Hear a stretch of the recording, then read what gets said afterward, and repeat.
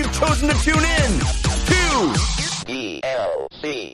Woo! Especially if you're one of our geeks in sneaks, using this podcast to power you through a workout or a run. Hey, maybe you're doing chores, maybe you're washing dishes, maybe you're celebrating your favorite football team's big win like I am. Whatever the case, we're going to be in your ear holes for 90 plus minutes of gaming goodness, because DLC is your downloadable commentary for the week, delivered the way we love it to be. And that is completely free thanks to our patrons over at patreon.com/DLC pod. They are heroes. They are heroes making sure that this podcast continues. We are grateful. And in exchange, they get some cool stuff, including completely ad-free episodes, their own unique RSS filled with ad-free versions of the show. They get a video version, an entire backlog of video on demand for this very show. You can see our bright smiling faces anytime as a patron. They also get an entire bonus show that is called Paid DLC. We do that with Lana Bashinsky, our friend, and it's a delight. Sometimes it's a way for me to get out, I don't know, some frustrations about some eating difficulties I've had. You never know what you're going to get, but you do know it's going to be fun if you're a patron over at patreon.com/DLC pod. DLC, of course, the show all about games in their many forms. Games played on desktops, laptops, and consoles. Also games that involve dice, luck, and cardboard. I'm your host, Jeff Cannata, spelled with 2 N's and 1 T. And I am joined, as always, by my friend / co-host / nemesis. The guy who dreams of popping out of my chest one day, Mr. Christian Spicer. Hello, Christian. I mean, we could all be so lucky. That was a joke literally just for you, Christian. Oh, I know. You did what I usually do. You made a reference to something we talked about before the show started that no one knows, and I appreciate it very much. Makes no sense to anybody. All right. I want to say here before we start, you mentioned, friend, co-host, nemesis, all that stuff. There's been a lot of news this week that we will get to. Yeah. It was also a bad week for a lot of our friends in this business. Well, we'll get to that too. I know, but I didn't want we got one of them as a guest, Christian. Don't you worry, dude, we're going to get to it. No, but man, there's more I want to say, but less that better, right? Yeah. It sucks. It does indeed. It does indeed. And that brings us, we got tons to get to. This is going to be a barely containable episode because, we used to think that the E3 time, the summer of games was the biggest time. It turns out the autumn of games is even bigger. We got so much to talk about. I don't know how we're even going to handle it, but the good news is we have an awesome guest that is here to get us through it. You know that DLC always stands for your downloadable Cannata and your downloadable Christian. But this week, I am excited because DLC stands for dedicated and looking for a contract. Because we have our friend and part of the, as Christian mentioned, the recent widespread layoffs in video game websiting world at large. Our buddy, Paul Tamayo, is back. Hey, Paul, how are you? I'm good. You know what? I'm happy to be here with y'all. When you hit me up and asked if I wanted to be on the show, I was like, absolutely. Always happy to chop it up with you guys. And yeah, thanks for the kind words. Appreciate it. A lot of good folks are looking for work right now. So if you're out there and you need some incredible editors and writers or just people in general to add to your team, check out. I think there's a hashtag on Twitter. I think it's Fanbyte Layoffs. Yeah, I'm pretty sure it's Fanbyte Layoffs. And also, my heart goes out to the G4 folks and the Future folks as well, who also experienced layoffs this week. But that's unfortunately is the nature of the beast. But I'm good. Thank you for the love. I appreciate it. It's felt. And thank you so much for having me. Of course, we have lots of friends and friends of the show that were affected this week, and it's a fickle world. It's a fickle industry, even more so. You are so talented and so smart. No doubt you're going to land on your feet. But why don't we try to do everything we can right here at the top? And if there's anybody listening that may be interested in your services or finding out more, do you have a way that you can be contacted, or a way to find you on Twitter, anything would be good. Yeah. Thank you for that. Sure. Yeah, if you want to, again, yeah, thanks so much for the kind words. It's wild to hear that coming from you, especially as having been a fan for like we established last time, over a decade, a long time. We don't have to get into the specifics. No, let's iron out a start date. What year? How many years exactly? No, yeah, you can find me on Twitter at Polymayo. That's POLIM as in Mario, AYO. I have my site up, my portfolio, which needs a little updating. So maybe give me a day or two if you're listening to this. So yeah, you can check that out at paultamayo.com. Pretty straightforward. But again, like I said too, like a lot of folks out there are looking for work. My comrades, they were all incredible folks. They are all incredible folks. They're still here on this earth. Thank Right. the Lord. Just show them some love too. There's a lot of incredibly talented folks. I'm a producer by trade. I'm kind of multifaceted. I do a lot of different things. I write, I host, I literally shoot and edit, and I can do a lot of different things. So if you need a producer type of a role to be filled, hit me up. I'd be more than happy to talk to you. Especially if you're outside of media, I'll be honest. So what if you're in like motorsport? Like what if some like $1 billion automobile company is? Oh yeah, I mean, listen, McLaren, Mercedes, Ferrari. If you need a test driver, I got a New York State license, so I mean that's got to count for something. I've driven through Midtown several times, so I'm pretty sure I can handle Monaco. You know what I mean? Amazing. So yeah, hit me up, give me a call. Love it. Well, we're glad to have you with us. And like I said, we got tons to talk about. So let's get right into it and start the way we always do, with Story of the Week. Story of the week, it's the story of the week. Story of the week, it's the story of the week. Story of the Week is the part of the show where we make our case for the most important stories that happen in the world of games this week. You can always submit stories for our consideration by sending us an email to dlcfeedback@gmail.com. That's where we hear from you on a variety of topics. You can send stories, you can send comments, you can send questions. We love getting email at dlcfeedback@gmail.com. You can also join one of our communities. We have a Discord, which is 5x5DLC on Discord, and a subreddit, which is 5x5dlc.reddit.com. Both great places to hang out and find like-minded folks, talk games, and all sorts of other stuff. We urge you to take part. Like how to eat properly. You can find that there's out. There's a lot of how to properly eat food. Very, very vehement opinions about food. Most of them from me. Anyway, Paul, you are a guest, so you get first pick of stories, and I don't envy you this week. I know. Because it's a torrent. It's a torrent of huge news. We got not one but two massive showcases to talk about. There's just so much news. Paul, what is your story of the week? Wow, yeah, there's so many juicy stories here to pick from. I think the one I kind of need to talk about, just because of how recent it is and how it's sort of set Twitter on fire in a bunch of different interesting ways, has got to be the GTA 6 leaks, all the videos and stuff that got released out there. It's wild. Like at first, I think when I first saw it, I thought nowadays you got to sort of take everything with a grain of salt. So I wasn't sure it was real. It's actually made by one person in Unreal 5, and it's fake, and it looks better than what the real game will look like. But it's like, especially coming out like on the heels of that like near secret room thing, I was like, whoa! And we were all like amazed by that, and then all of a sudden it was like, oh no, this is just a mod. So I was like, okay, I'm gonna wait to see if this is real, and turns out it is. It's pretty wild. It is. This is a massive story, and it is still developing. As you said, it's happening just in the last couple of days, and there is new stuff coming out all the time.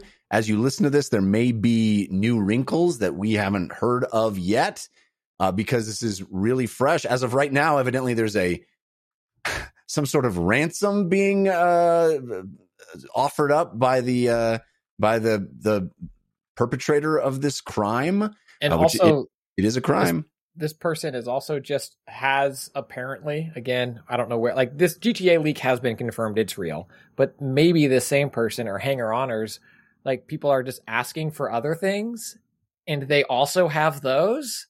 Yeah. Like, I don't know where it gets too big to be real, but then there are so many other specifics that are real.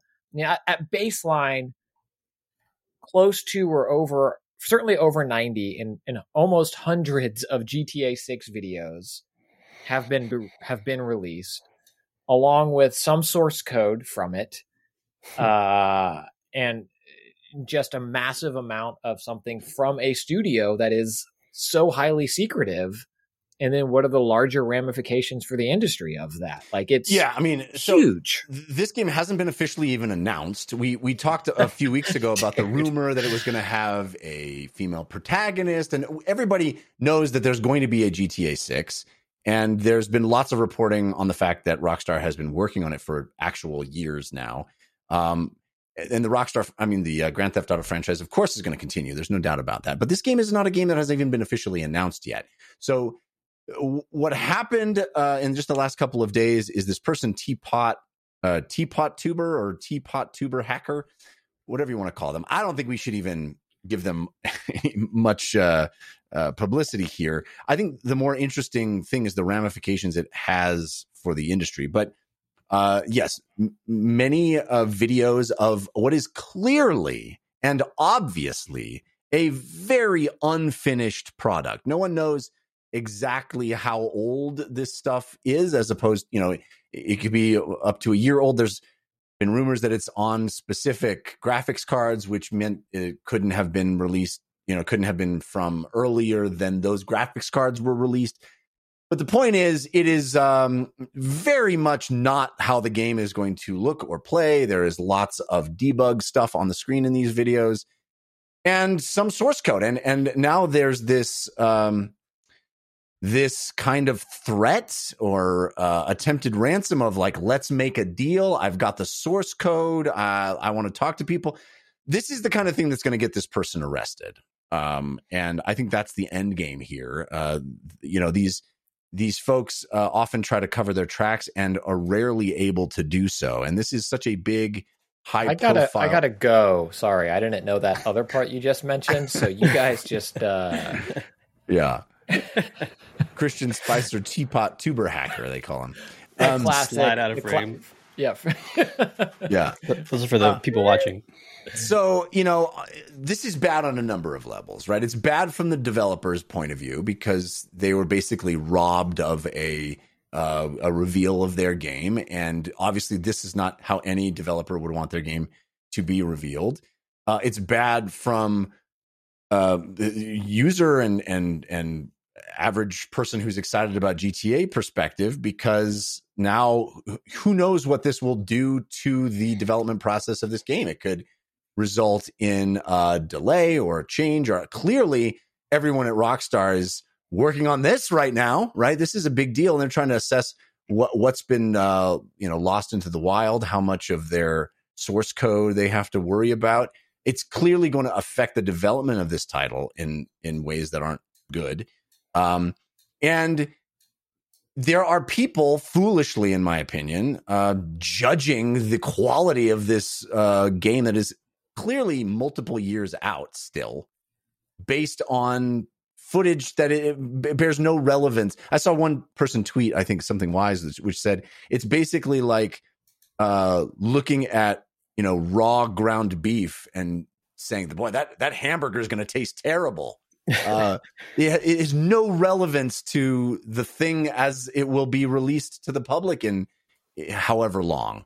But Paul, you picked this as your story. Clearly, it's a massive, massive story. How do you think we should think about it, is my question. That is a great question. I feel like it's kind of ignited a bunch of different perspectives that I think are in a lot of ways all pretty valid. Like I think, I think of course you're going to have like the fanboys and the sort of toxic folks who come out the woodwork and kind of don't really need to offer their opinion, but of course they're going to.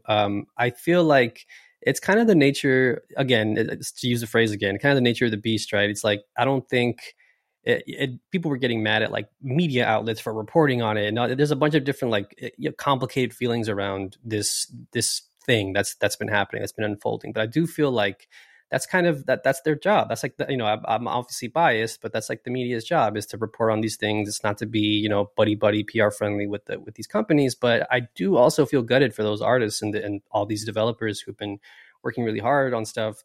I can't imagine how I would feel like. I mean, first of all, I don't think anybody really, there's not a real hankering for people to see the stuff that I'm working on in its early stages, but there is a bit like I empathize with that, like as a creative. I never want people to see my early rough stuff, like that. That's for me, and that's for me to sort of iron out over time. But if people listened to this show before it is heavily edited, my goodness, would Christian Spicer be embarrassed?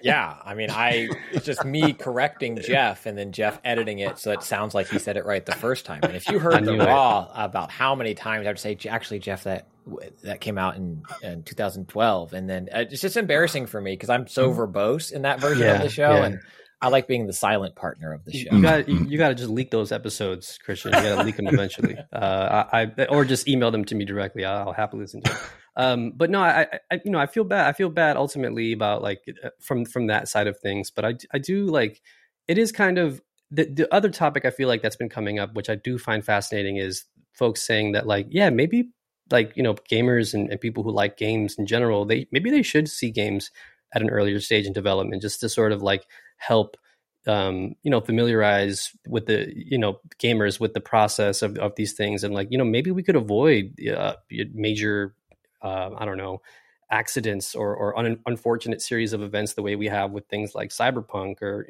you think of any other game really that sort of was released a little too early, despite, I'm sure, the developers and artists working on those games saying, hey, we need more time, and like the way we're making these things, it's a little unethical, and we have families, and we have our own lives, our own healthy preferred work arrangements. So it's brought a lot of things into the mix that I feel like I'm glad that that discussion is happening, but I do ultimately feel pretty bad that like this got leaked. But I also am pretty excited to hear that that might be in Vice City, which is my favorite Grand Theft Auto. I'm not gonna lie. Yeah, there was some positive little tidbits of like, oh yeah, that's cool. I like that. We live, I believe, in a tremendously Dunning-Kruger society. Dunning-Kruger is the psychological study that says that the less you know about something, the more you think you know about it. And I think no field is more susceptible to that, it seems, than video games. There are quite a few people that really think they know how things work and have absolutely no idea how things work. And I'm not saying I'm the sole arbiter of what's right and what's wrong, or that I know more than others. There's certainly people that know far more than I do, but at least I know enough to know what I don't know. And unfortunately, with video games, it just seems to be so many people who make wild assumptions and just really think they know exactly how the process works, or assume that they can extrapolate from one thing stuff that just has nothing to do with it. And I think this is one of those cases. And perhaps, as you said, Paul, I think that might be actually a silver lining here, or a related silver lining, in the sense that maybe as people are familiarized a bit with just how wildly unpredictable the development process can be, or how things can look so different in one stage than they do from another stage, and how it is iterative, and how it changes and reforms itself over time, and why games take so long to make. Maybe that education process will actually be positive for the general hobby audience at large. I'm hopeful, because I think part of the thing that's so discouraging about a story like this is the completely asinine assumptions that people make, thinking one thing tells them another thing when it really does not. Yeah, people should see. I mean, something that guests see And I think pretty much only guests see, but they should see what you and I look like before this show starts. I mean, we are like Clayface putting ourselves together. Yeah. It's just like, it's not. Then when it starts, we're buttoned up and professional. Yeah, we are a half step from horrible, but we start at horrible. Yeah, I mean, you should see our rough graphics. Not bad. It's like, it's not bad. Clearly, it's a rolling start. Placeholder animations at best, you know. Yeah, low poly. We're very low poly.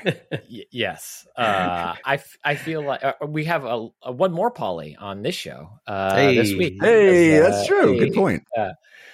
The discussion that I found most interesting about this, and I guess I have 2 points. I want to comment on that potential silver lining that I feel like yes, and I want to hope that is true, but I also feel like, to Paul's first point, that even through that silver lining, to quote The Matrix, not like this. You know, that silver lining moment is the way Dead Space reboot is doing it. And it's still, they're showing you that stuff, but it's intentional. It's not. No, I agree. Here's the dailies. Also, look, there's this person at the craft table picking their nose. Like, that's what, no filter. This isn't the stuff they wanted to show how the sausage gets made. This is like, this guy's scratching his butt in cooking. It's like, well, we all got to scratch, but you don't want it released like that. And so it still stinks. Yes, hopefully it can be educational. You mean the finger? The scratching finger? Way. Yeah, always. Yeah, I mean, if it gets too close to, what are you going to do? Hey, to quote Dane Cook, who was quoting Louis C.K., everybody's butthole itches. It's weird that like Dane is the comic that's come out better. Anyway, it doesn't matter. We don't have to go. We don't have to go there. We're spiraling. I'm spiraling. This isn't Wednesday. Hold it together, Christian. The other side of the conversation that I found fascinating is this: people are using it as a moment of, this is why work from home won't work, or this is like blaming, like victim blaming in some ways of, well, if their security was better than it wouldn't have been, if they hadn't, we got to get back in the office because then we can lock things down more. Like, you can't have nice things. There's a version of this is why we can't have nice things. And what I find fascinating about those conversations is that they are also another version of the hamburger, ground meat hamburger. It's like just rampant speculation that it was because at this point, and maybe by the time you're listening to this, it's been ironed out, but like, no, it's not hacked in through work from home server per se. It's not one person was sloppy and got social engineered, released a password per se. But it's just like all the wild spirals that these stories can have based on something catastrophic happening to the individuals at a company is mind blowing. And I think not only is it, you mentioned, Jeff, at top, like the theft of that moment, it's also just straight up theft. It's theft of theft. Yeah. This person is getting arrested. I mean, make no ifs, ands, or buts about it. This person, if they're somewhere where they can be. Not all countries extradite. Yeah, I guess that's a good point. But it does feel like this is headed in one direction. I mean, anybody that thinks, hey, you know what I'll do? I'll just contact the company, just have this open communication where we'll make it some sort of deal. Well, they'll give me a whole bunch of money, and I'll give them back the source code, and then I'll just go about my merry day, and that'll be sweet for me. Now it's Thursday. Here we go. Realistic, yeah. But it's scary. It's a big one. But I mean, like, LastPass got hacked. LastPass, the place where everyone's passwords are supposed to hang out. No one is safe. You feel like of all the places, they'd be real focused on security, and there's no security. There's no internet. Because they got to go back to the office, Jeff. That's what it is. It's the work from home. That's what it is. First time, long time, big fan. I'll hang up and listen. There's no, there's a will, there's a way on the internet. There's nothing that is supremely secure. And honestly, that's just the way it is in the world too. Like we all live this lie that like, if I lock my house, that'll keep people out. It's like, no. If they want to get in, they'll get in. You're giving them impediments to make it a little bit harder. And so you give them the message you don't want them in. We all live in this blissful, cognitive dissonance about that stuff. And the point is, I don't think you can blame any one particular thing for this. I mean, obviously there was a pathway that allowed for this, but it's like, that's the wrong conversation, in my opinion. That's not gonna yield any fruit here. There are so many other problems with this situation that seems like a silly one to focus on. But I will say just like last thing, and again, I'm not like putting any sort of like, I'm not pointing the finger at like Rockstar or anything. Also, I'm not here to like defend Rockstar, as I'm not their lawyer or anything. But anymore, yeah. that was a couple jobs ago. No, I do feel like I do find myself wishing in general, going back to my previous point about like just a little bit more transparency with developers and sort of the builds of their game, instead of sort of like pleasing, certain stakeholders, whether they be like a board or, whatever, like investors or whatever. I do feel like there is a lot of value to be had to take the skate model, where they're like, hey, this is where the game is at the current state, and like, here's what we're thinking about. If you want to help us test and try this, try this stuff and give us some feedback, you're more than welcome. Like, I think that's a cool, healthy way to like, not only just establish a dedicated player base, but also just like, build a little trust with folks. But I mean, this was unavoidable for them. Unfortunately, this was like not something that they could have gotten ahead of, I'm assuming. But yeah, I would like to see more of that skate style of developing and sort of that transparency. I think that is a laudable goal as well. I think it's really cool to be involved, and you see that a lot with early access games. But I don't know if that plan scales up to a Grand Theft Auto game. You know what I mean? Like we're talking like dozens of millions of people that are going to buy this game. It is the still top 10 selling 10-year-old GTA, like GTA. I can't imagine the level of messaging that they have to do at that scale to put out something and vet it and know exactly how it's going to be received and be prepared for all those different like that. It just feels like that scale, unfortunately, prevents transparency. It is the top of the top tier, like most eyeballs on anything. It's like it's Star Wars, it's Marvel, it's that massive a property that I feel like, unfortunately, it's probably not even possible for them to do that. But I don't know. I also don't know. I'm not going to Dunning-Kruger it. I don't know. I've never been inside Rockstar. But what do you know, Jeff? Tell us the truth. I did read another tweet that I'd like to share. I feel bad for not crediting these. They go in my eyes and then I don't remember. But somebody also wrote, they have made an arrest in this, in the leak. They arrested the individual responsible. Unfortunately, he respawned right outside the police station. Nice. Go for it, buddy. Get out of there. Get out of there. Keep going. That's clever. That's a clever one. All right, Christian Spicer, what is your story of the week? Well, my personal story of the week is that I hacked Rockstar. Wow. It's my personal story. Was I not supposed to say? No. My personal story of the week, this is not arguing my story of the week. My personal story of the week is that this little puppy got a Super Nintendo core released for it. Analog got a Super Nintendo core. It's great, and I love it so much. Okay. But what is your real story of the week? Oh, that I'm the lead singer of a band, and you just heard my debut single. It's Transparency and Trust. It's a work in progress. That's the rough version of it. It's called Analog Pocket got a Super Nintendo core released is the name of the kind of on the nose. Title's on the nose, but okay. Well, I don't workshop, but you still got time. It's all right. Thank you. Right. Yeah. It's a process here. We literally have a mountain of news and Christian spending 30 minutes on a bit. I like it. No, I like it. I like the commitment. I respect it. To all of our Wednesday listeners, how long did Jeff talk about not knowing how to eat? So let me bring this one back. Listen, I did not want to talk about that. That was thrust upon me. It was like a stick you didn't see coming. Just thrust right in the back of my throat. Sorry, go ahead. It's the showcases, right? I agree with Paul. GTA 6 leak is probably the biggest story of this week and perhaps next week or next month, whenever more stuff comes from that.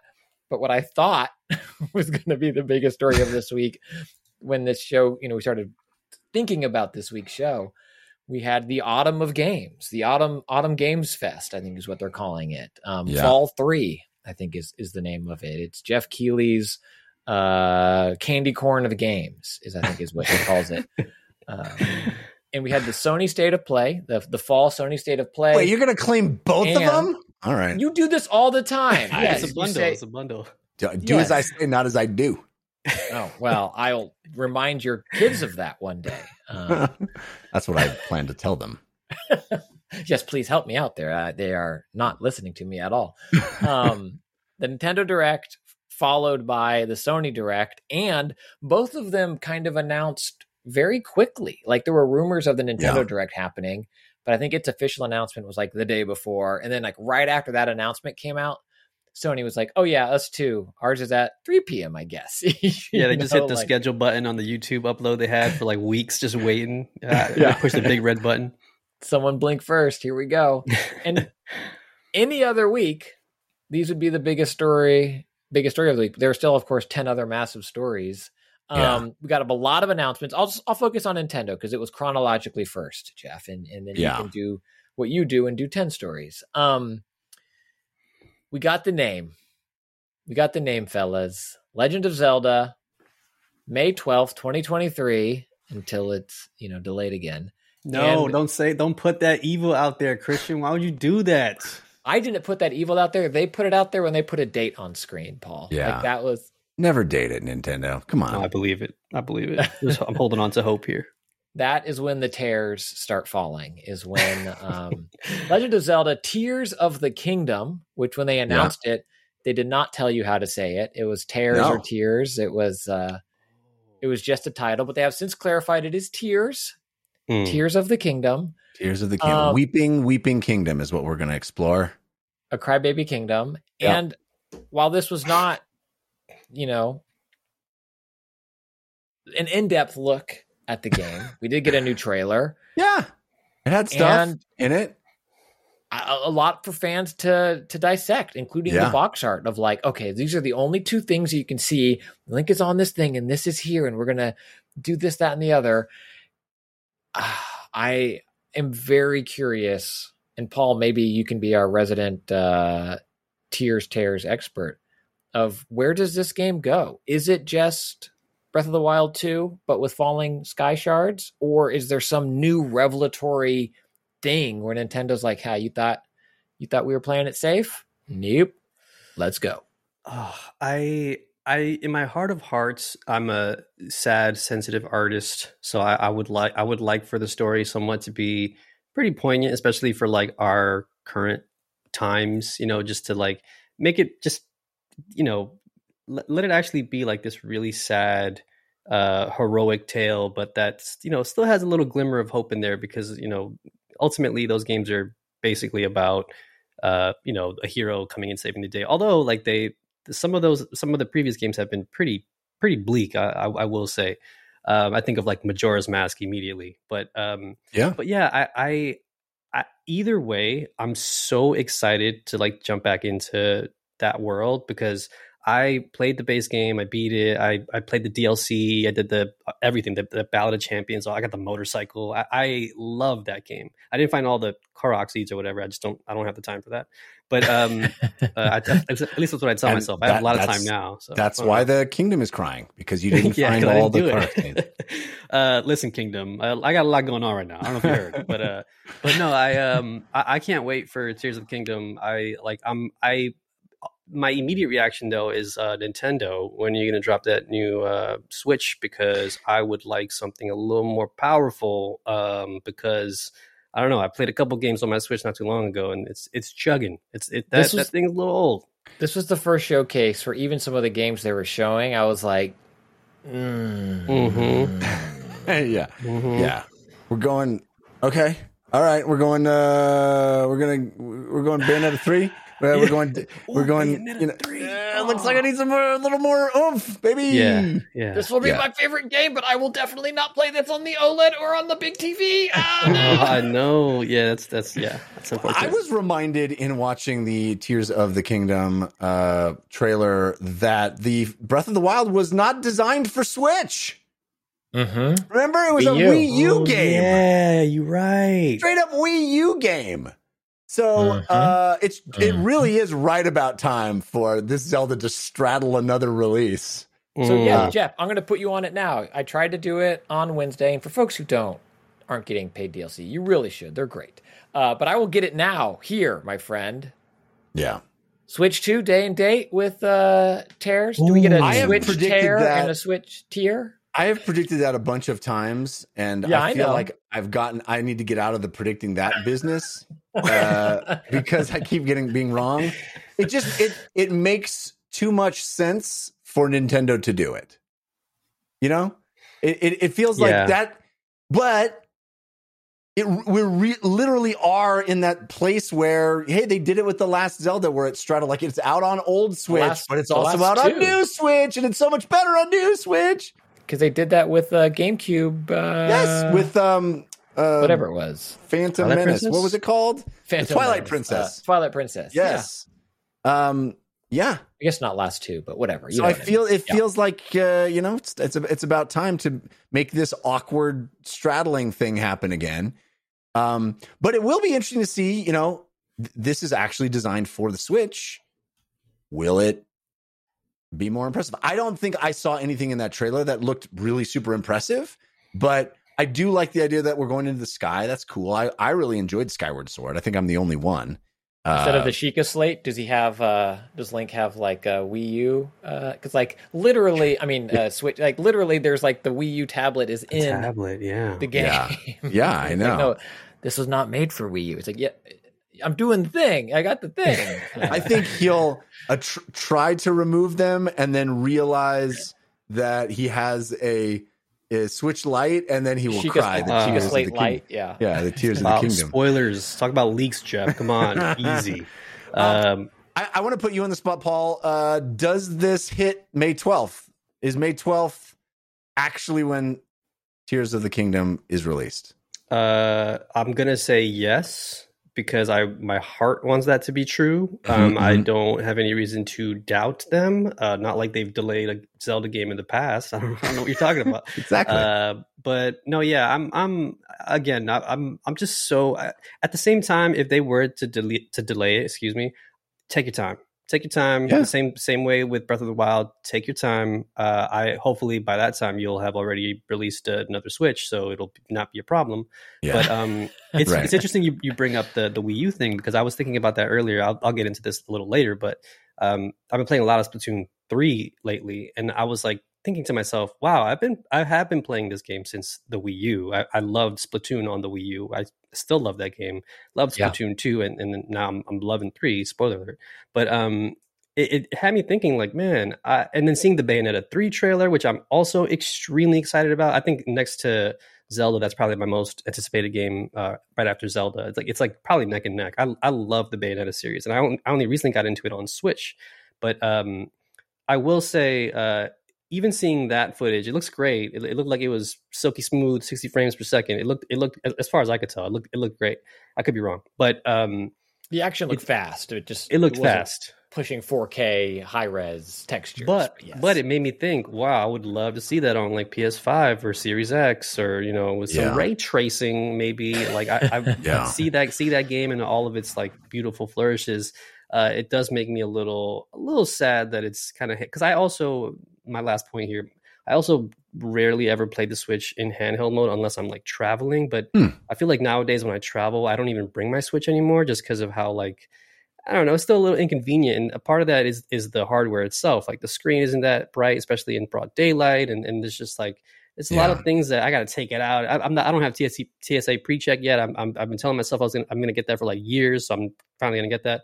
But like having to take it out of your bag, and it's just like sometimes I'm just like, I'm just gonna leave it. I'm just gonna bring like a couple books and I'll be all right. But when you go to the airport and they're like, "Sir, will you take all the electronics out of your bag?"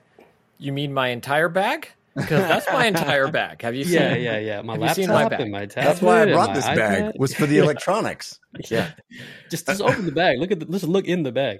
No, I don't know. I hope it hits that date. I'm really hopeful that it will, and it would be really sweet if a new Switch came with it, because I would pre-order that in a heartbeat. As nice as the OLED Switch is, and it's pretty to look at and play Tetris on.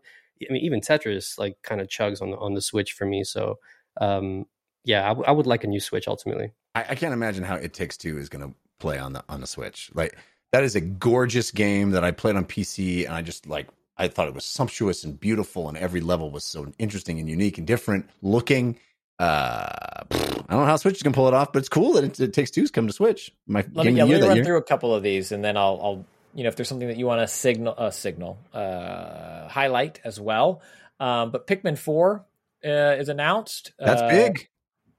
Maybe, there's a lot of time trying to get us to play the kind of floundering Niantic Pikmin game first. It was like, this game's been out for a while. Go play it. How about this one, huh? It's been out. Also, we're making it another real one. Everybody's like, yay. Fire Emblem Engage is a Marth featured mainline Fire Emblem game. That is a lot of syllables. Kirby's Return to Dreamland Deluxe is the rejudging of that fantastic Wii game. Octopath Traveler 2, our 2D that's big. HD. That's huge. The first game was a hit, and they've continued to double down on that art style. We mentioned Bayonetta 3. Final Fantasy Theater Rhythm. It's a music game to the great Final Fantasy music, but you're also doing background boss battles as you're kind of going through some of these major moments from Final Fantasy games. More Final Fantasy Crisis Core. That comes out in December. Fatal Frame, Mask of the Lunar Eclipse, finally comes to the West. Then we got you mentioned It Takes Two. Tunic, Sifu, and It Takes Two are all getting Switch ports, and those are the games where I was like, yeah, this hardware looks a little long in the tooth. Yeah, for sure. But they're all fantastic games. Endless Dungeon, I thought, Jeff, might jump out at you. A procedurally generated roguelite set in space that seemed fascinating. And then it happened. It has been rumored for forever. Here around the 25th anniversary, one of the GOATs that had previously been locked to its original hardware and its original hardware only, and of course emulators, but one of the definitive games of all time, GoldenEye 007 N64 is coming and you can back. only play it on Nintendo. Wait, what? What, Microsoft? What? Oh, okay. You can also play it over there? Only play it online on Switch. Yes, that's true. On the better service, right? The better live service, am I right? The online that's service the one place where you want to be playing online, baby. Yeah, load up that app if you want to talk to your friends. But this thing, I don't know the licensing that happened behind the scenes, but kudos to it coming both to Switch and, it's a rare Microsoft-owned studio for this iconic franchise and license that the movies have been in development hell for a while because of license holders and stakeholders, and it's the whole game. It's not like, but no Pierce Brosnan likeness. They're doing it. There was no Pierce Brosnan likeness in the game anyway. It's a very old game. I will not hear any of this. Let me know when Nightfire's coming out, and then I'm interested. Ooh. Then you got me, baby. That was a good game too. That was also a good game. There are certain games that are important for the moment that they were released, and I would put GoldenEye as the poster child for that. I don't think we have in every conceivable way improved upon GoldenEye. We couldn't have if there hadn't been a GoldenEye, right? It was a very important stepping stone to get where we are with first-person shooters today. But it is not. Hey, I'm not going to yuck anybody's nostalgia yums, but I have no desire to revisit GoldenEye. I kind of feel the same way, and it feels kind of blasphemous to say. And I'm saying this as somebody who played this game probably like 1,000 times over and over and over again, like even just the campaign. And when it came out, I remember it being such a like an event. Like people would come over and be like, yo, we got Goldeneye, we got 4 controllers, let's do this. It was the best we had. It was the best. Yeah, it was the best we knew, at least on console. And so I agree. I'm not like jumping to get back into Goldeneye, but I don't know. Like there's probably some. I'm happy for whoever's happy. You know what I mean? Oh, weird! It's doing it again. I've lost both of you. Oh, odd. I'll just take over the show from here. I'll just keep pressing on. Here's my question to you, Jeff. Is that the case of every N64 game? Mostly, yes. Ooh, that's bold. I would say Ocarina of Time is the big exception there. But is it the best of it?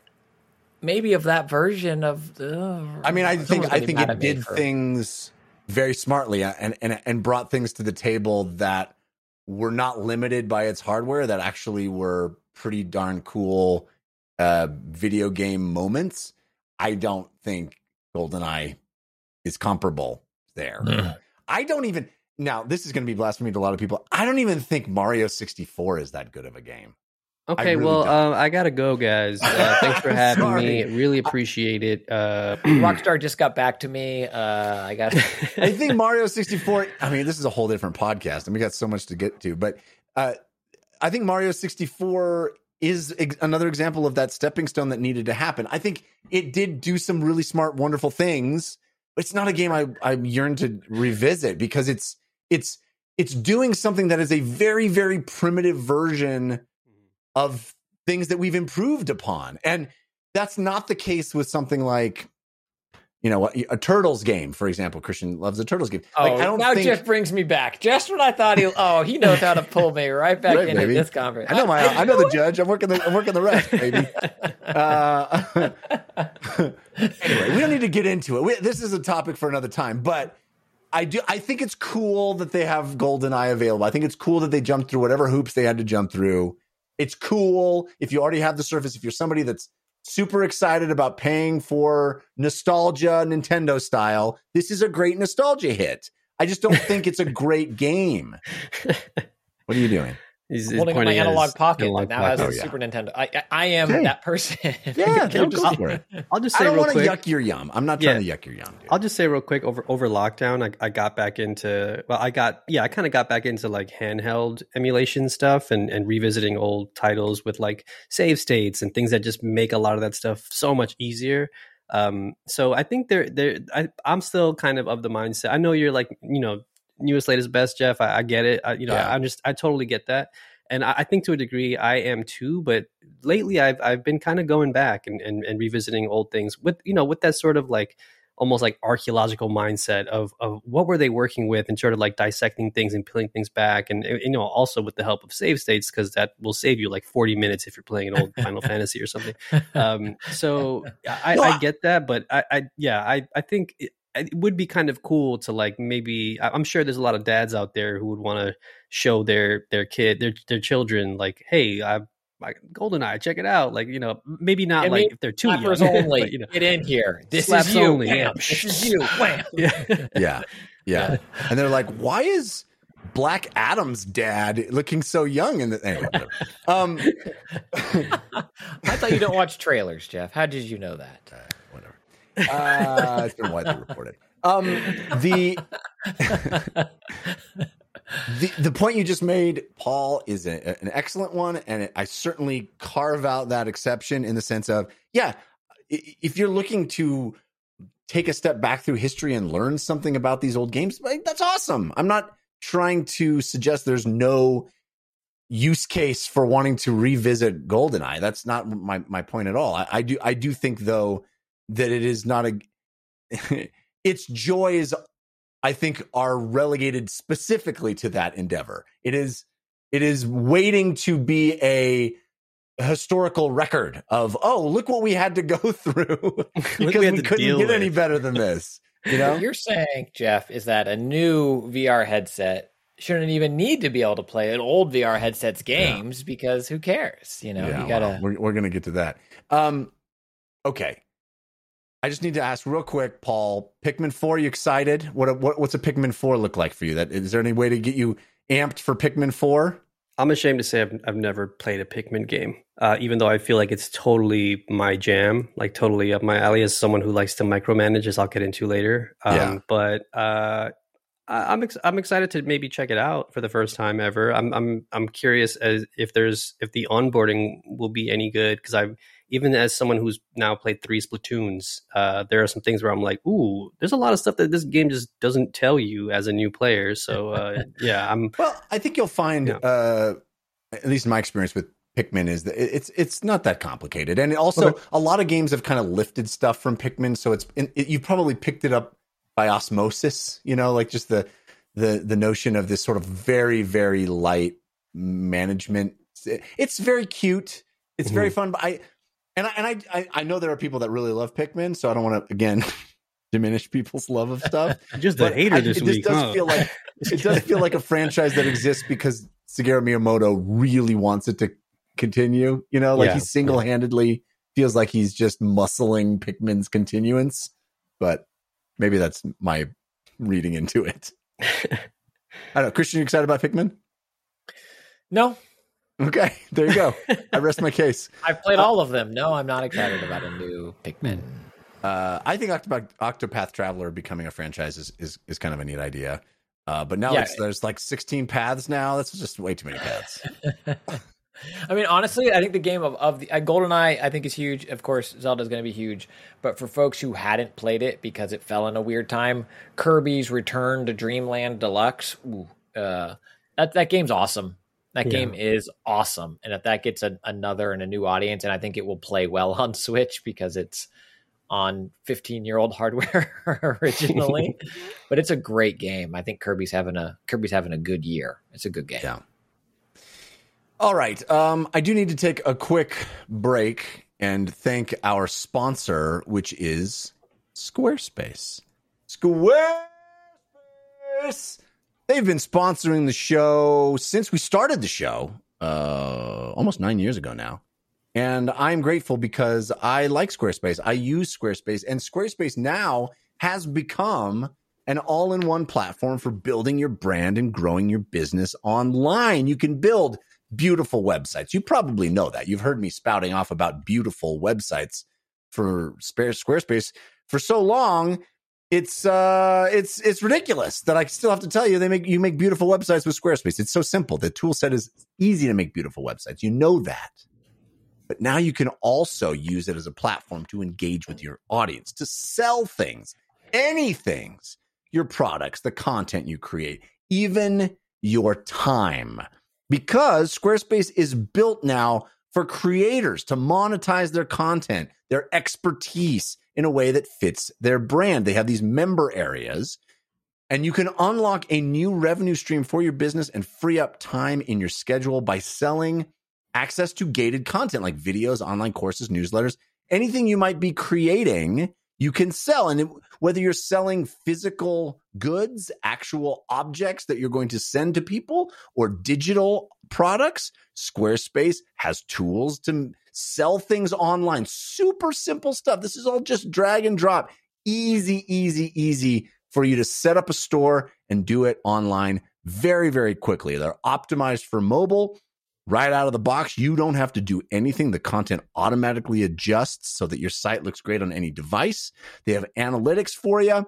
They've got online stores and simultaneous posting and appointment scheduling. You got to check it out. You got to see just how easy it is to build a website on Squarespace, to buy domain names on Squarespace. It's all so simple, so intuitive. And create content, monetize the content you're creating, monetize products, anything you need to sell, anything that you need to do online. It is so simple to use Squarespace. Check it out by going to squarespace.com/Jeff sent me. That'll get you a free trial. Free. I'm talking real free. No credit card automatically charged at the end of 15 days or whatever all these other places will do to you. This is free. Only when you're ready to launch your site, do you then use our promo code, Jeff sent me, JEFFSENTME, all one word. Then that's when you get charged. You'll save 10% off your first purchase of your website or your domain using our promo code, Jeff sent me. Very cool stuff. So check it out. Squarespace.com/Jeff sent me and the promo code Jeff sent me for 10% off your website or your domains. Check it out. We appreciate Squarespace sponsoring the show. All right. Well, we got to talk about that other showcase that Christian brought up, which was Sony's showcase. And similarly, it had a bunch of stuff and then worked up to a bit. Well, actually, that's not true. It started with something pretty big. Tekken 8. We got a very long trailer that seemed to indicate a look and style of the game. I'm not sure. It looked pre-rendered to me, but who knows? Who knows what Tekken 8 is going to actually look like? But man, those biceps just looked like mine. I just like, is this me? Am I in this trailer like that? Yeah. Anybody looking I might at sue it, them it's undeniable. Yeah, thank you. You would go, man, is that? Did they take Christian? the likeness of Christian and then just put it in a video game? Is that what they I did? wasn't the only one who thought so. Yeah, thank you. No, okay. yeah. These These are very sweaty, muscly people that are punching each other, and there's like lightning and stuff happening. It looked cool. Paul, are you a Tekken person? You like the Tekkens? Actually, that's like the one fighting game that I'm not great at. I still mash buttons. I know how to block, maybe sidestep out of the way of like a charge or something, but I've always played Tekken since the very beginning. I love Tekken. They better bring bowling back the way they did in 7. I'm excited for Tekken. I love Tekken. Tekken's great. I'll play a Tekken, especially it looks like that. I'm hoping that is indicative of how it is going to actually look. I mean, we've gotten to the point now where these fighting games, I like that you know, the NetherRealms games actually look like people that put on costumes. You know, I mean, yeah, a lot of them are muscly and you know, cyborgs and stuff. But we've gotten to the point with the Tekkens and the Street Fighters where we're just in cartoon land. It looks like claymation almost, but I'm into it. I dig it. I like it. It's cool. So yeah, I'll play a Tekken. Show me more of that Tekken. Tell me when that Tekken's coming out. I'll play a Tekken. There's a bunch of other stuff. Some games that have already been out in VR coming to PlayStation VR2, where they continue to tease the fact that there's this VR2 coming out, but we don't know when. It's weird. We're announcing games for a thing that we don't know when the thing's coming out. That's weird, but they're doing that. The PlayStation Stars loyalty program has got some name drop. But let's be honest. This was all about God of War Ragnarok getting that new trailer. Christian, Oh, yeah. Sorry. you texted me after Ragnarok trailer, and you said, I think it was 4 letters that you texted me. GOTY, I believe. I thought it was GTFO because you were like at my house, and I was like, You're like, I'm working out to get ready for Tekken. Just punching in his living room. And I'm blasting my lats. Jeff and I were timing our mutual punches to the chin. Yeah. He kept going a little early, and I'd be like, ow, and then I'd go a little early, and we needed to. Christian, I was like, Christian, we can skip leg day. And you're like, I never skip leg day. Yeah, I mean, it is weird to be like, oh, they've showed another trailer, and I feel bad, listeners, but I mean, our favorite game of the year, it's the odds of that game being the show's favorite game of the year are pretty high. 1-to-1. It's like, Yeah. I mean, no all pressure. that would need to happen is after the first 20 minutes, if it's just like, just kidding, it's a management sim, but not the one you like. It's actually here. This is the stuff you need to do in real life. And I'll be like, oh, crap, they got me. No, the way this game isn't our game of the year is it gets delayed to next year. Yes. Yeah, it sucks to be so transparent, but man, it looked good. Paul, I don't know if you watched that story trailer or not, but it looked good. I'm excited for it. I loved God of War 2018. It was definitely one of my favorite games of the year. I'm excited for it. I mean, I don't know, like, I feel like a lot of folks, not a lot of folks, but some folks that I know missed it. And I saw some folks on Twitter being like, yeah, you should probably check it out. It's a pretty sick game.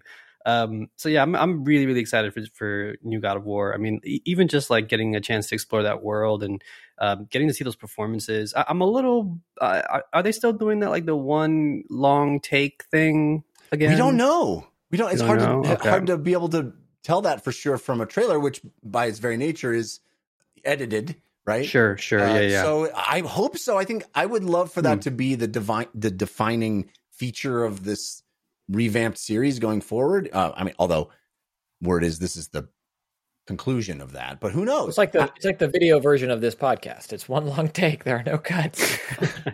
And nothing goes wrong. No. It's all good. The difference is that for God of War, it's not because of laziness. Hey, you don't know that. No, just kidding. Just leave the game running, they say.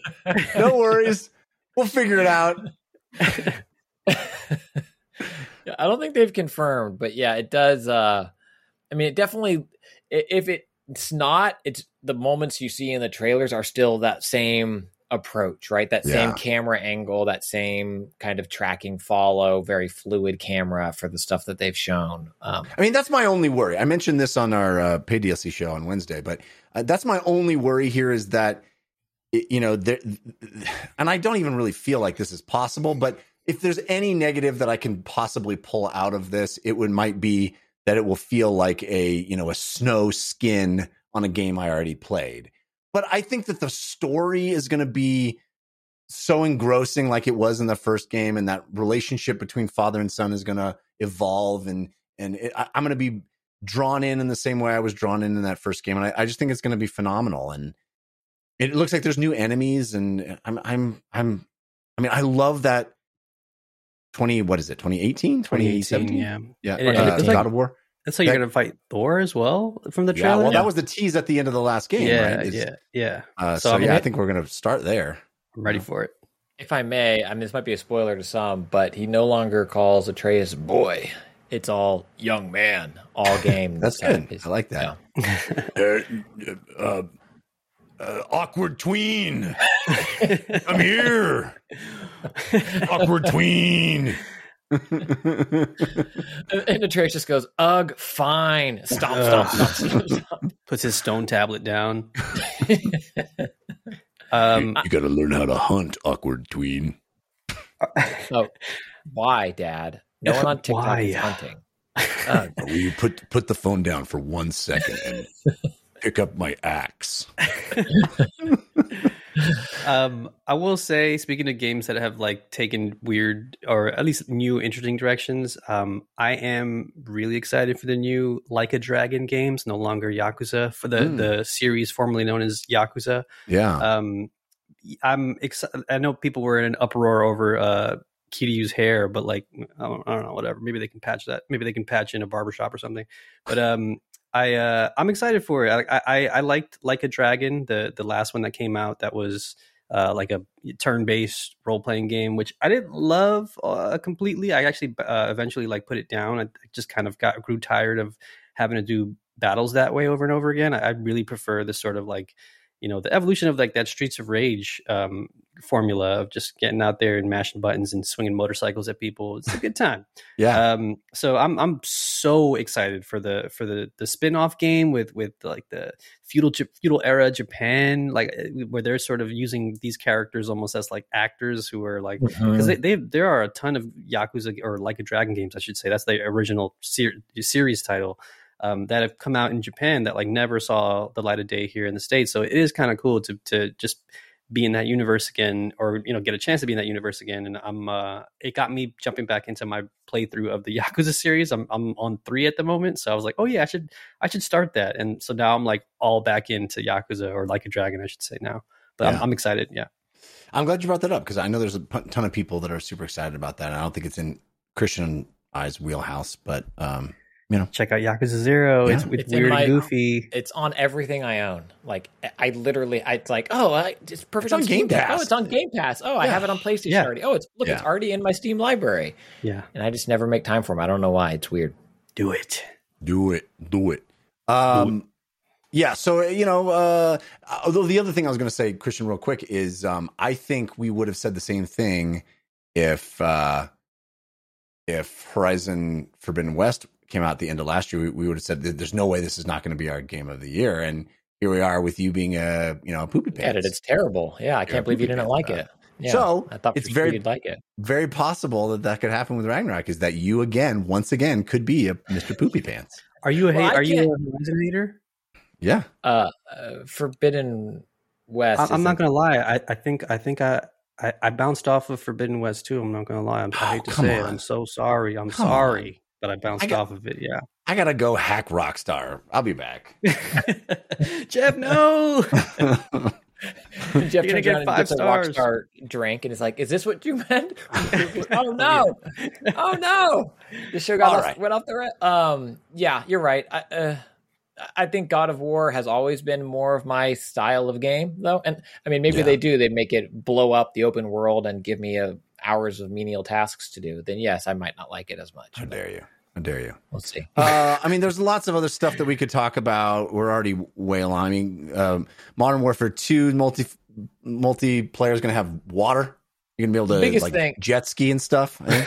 I hinted at it. The biggest thing, just for folks that do come here for news, is PSVR2 officially will not that's what I was going to get to, Christian. I was going to get to that because I don't know if you know this, but it's my turn for Story of the Week.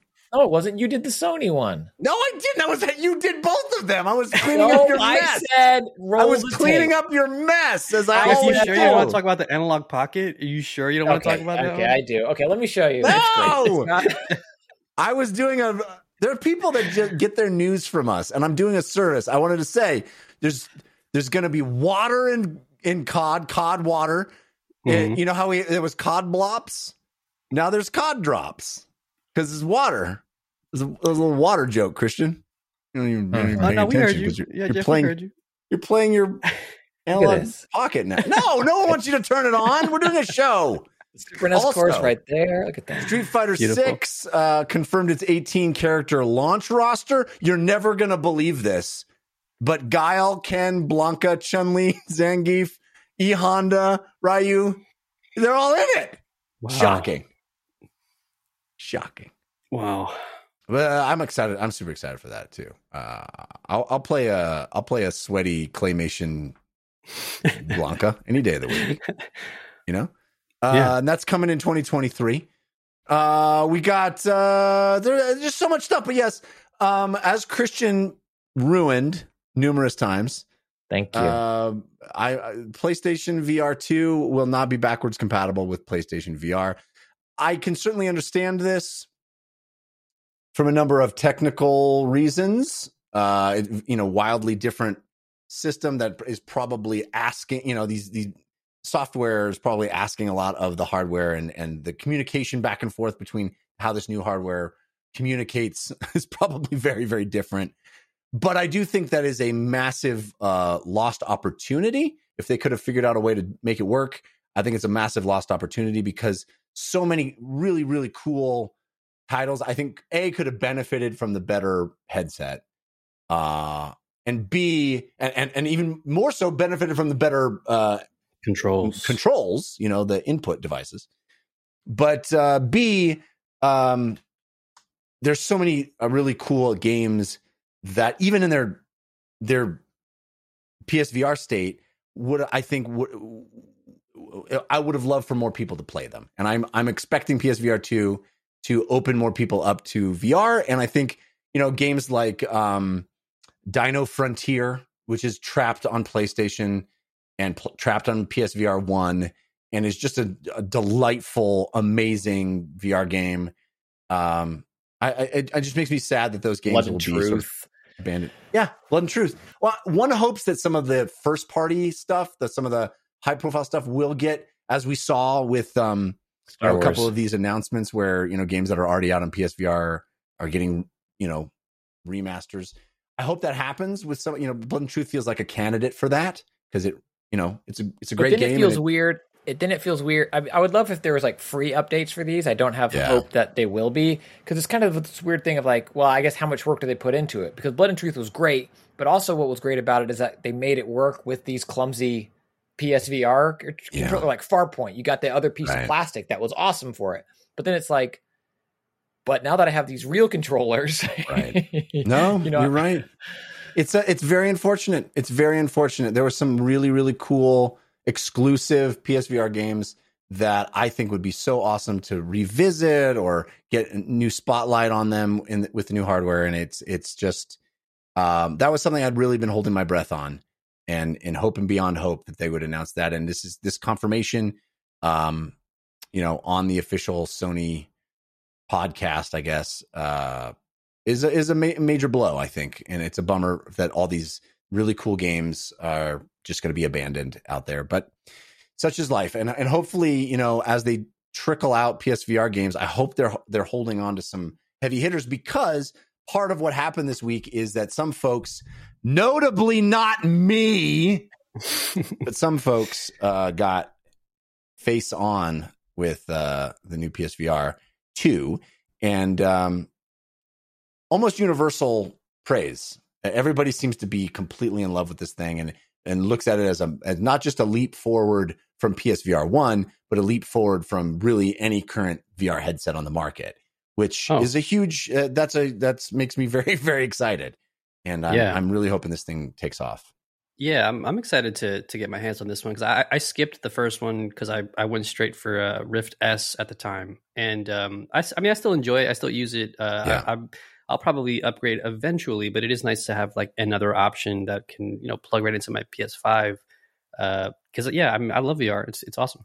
Yeah, based on all of the reporting that I saw, the people that actually got a chance to play with it, the first party experience, the Horizon game, sounds like the real class act, the real unmissable thing, and that's why I'm hoping more Sony first party stuff will be announced for launch. I hope they support this thing with, they don't just ask Horizon to carry it.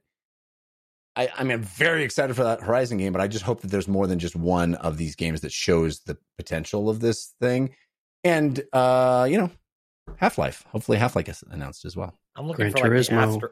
Gran Turismo. I'm looking for the Astrobot game where you control it with eye tracking. It's just showing off that part of the technology now. Like, look over here, and that's where they'll go. And it seems to be doing a lot of things right. And folks even coming from other high-end headsets were impressed. It wasn't just reviews of people that were like, oh, compared to PSVR 1, this is great. It's like, no. I have them all. This is great. Yeah, they really reached out to some major VR, influencers. Not me, but others. Jeff's not mad about it or anything, but so jealous. Wait, I have a quick question. I haven't really been following this too closely, but is there any word of it being compatible with like a PC? Like, can I plug this into my PC? I'm pretty sure they've already said no on that. I think that would be a huge plus, especially with the way that Sony has embraced PC releases lately. Right. Yeah. But no, I don't think that there's any indication that they're going to do that. If they put a Super Nintendo core on an analog pocket, what's not possible? It's true. Yeah, if only we had time to get into that and really talk about it. But let's move on now and talk about the games that we have been playing in a segment we call Not Talking About Analog Pocket. Ooh, what you playing this week? Tell us. Ooh, what you playing this week? Tell us on the playlist. All right. Paul, it's time to talk about the games we've been playing. What have you been playing this week? Oh, wow. Well, I've got a lot of free time, as you can tell by my playlist lately. So I'll go do these pretty quickly. I know we're running kind of long, but I've been low key obsessed with Splatoon 3. I'm again, like I said earlier, I'm a big Splatoon fan.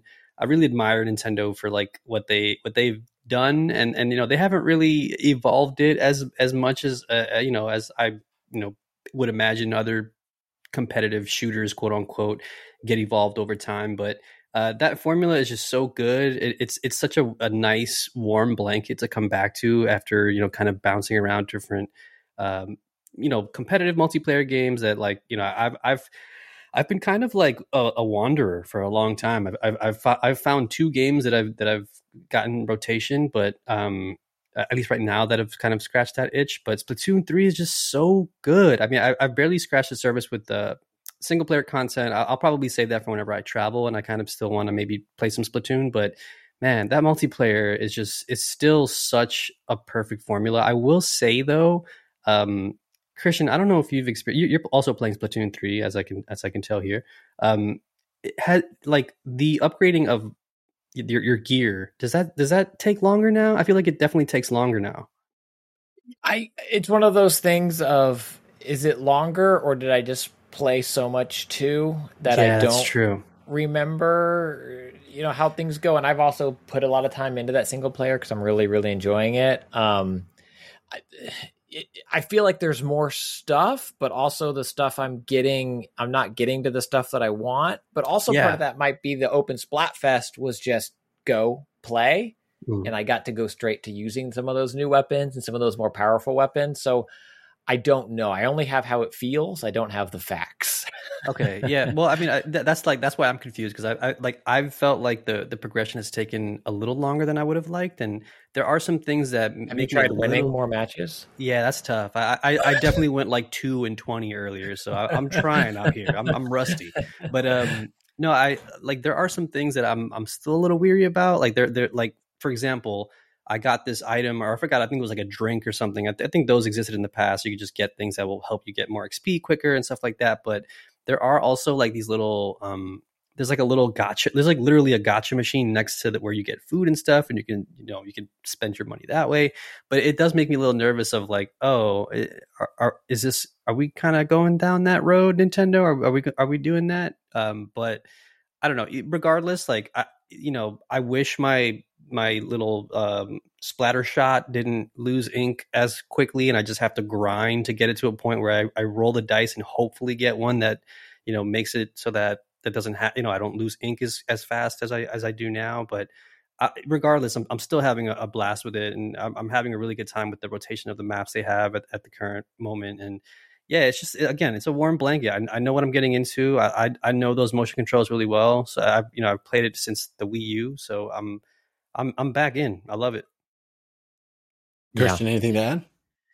No, I mean, it's real good. And I'll just highlight again, the length of the matches is such a selling point, where it's just like, oh, I have 3 minutes, and then it's an hour. Because you have 3 minutes, you start playing it, and then I want to keep playing it. And I find it really welcoming and inviting in that regard. It does a lot right. My hope, Paul, and I think from that grinding, some of that gotcha stuff, is it feels like it's another version of what Super Smash Bros. Ultimate did, where Super Smash Bros. Had a lot of that, what could be annoying in a free-to-play grindy game, but Smash Bros. Is just like, oh, no, it's just here. Like, it doesn't prevent or gate this other stuff, but like, I don't know, here's some stuff you can unlock. And for me, so far, that's kind of what Splatoon 3 has been. But I've never played Splatoon as a min-max, like get to the top level gear in the first weekend. Half the time, one of my kids is playing on my controller. The fact that I can actually play with friends, like you and I could actually play together. It seems so silly, but in Nintendo world, it's like, this is a treat. I get to play this game with my friends. Nintendo, you spoil me. What a concept. Yeah. So Splatoon 3, I mean, I don't get a sense of how successful it has been. Are you guys finding matches it's huge. It's huge. Massive? Yeah. I saw that it sold like 3-point-something million copies in Japan like the first week or something like that. So it's moving units. But yeah, I love it. I'm having such a good time with it. Great. Yeah. Awesome.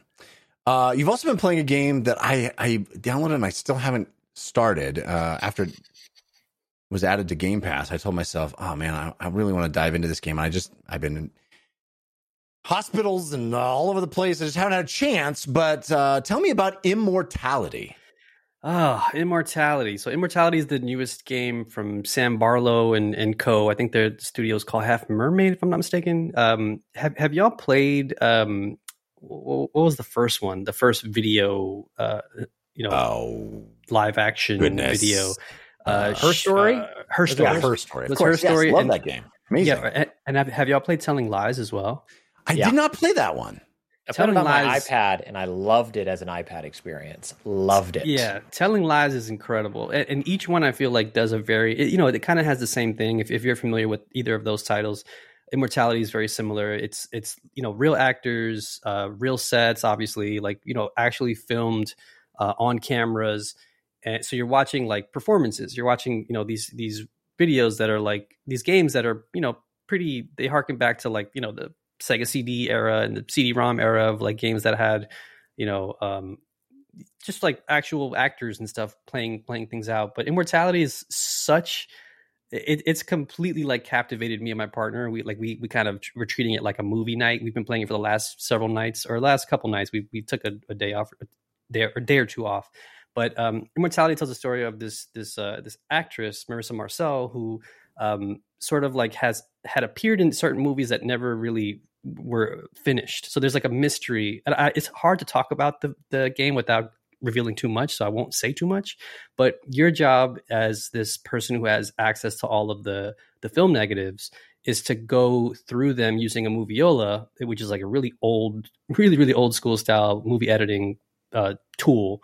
And you're basically just kind of going through shots, and you're going through scenes, and you're going through rehearsals, you're going through casting and even private videos of this actor and the people that sort of like revolved around her in her orbit, and trying to piece together like what happened to her that these movies never released or whatever. It is brilliant. So far, it's probably in the running for like my favorite game of the year. I love when games you know, these kinds of experiences. It's like, it's almost weird like calling it a game. It's like that's like just like a semantics thing that we have to grapple with video games. But it's this really fascinating experience that really understands the language of filmmaking. And as a film nerd, I went to school for film, screenwriting, and directing. So I really, really love this stuff.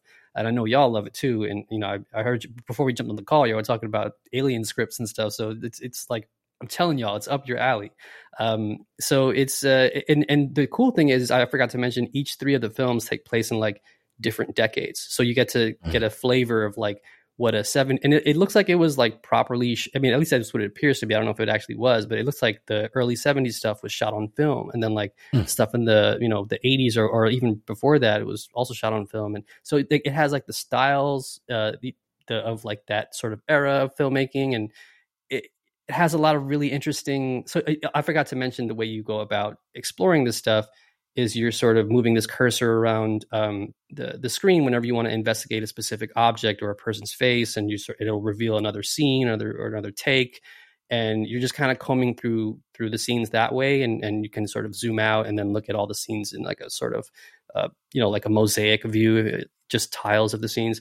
It's amazing. It's amazing. It's brilliant. I mean, if you've played Telling Lies or Her Story, you can sort of expect the performances to be, you know, pretty great. And the writing is pretty sharp. And again, just like the way it's all put together, the way it unfolds, there are some genuine surprises that like made us jump out of our seat and like, oh my God, like we figured it out or whatever. It's awesome. It's amazing. I can't recommend it enough. I love it. Yeah, like I said, I have it on my hard drive. I just haven't had a chance to dive into it yet, but I'm so excited to check this one out.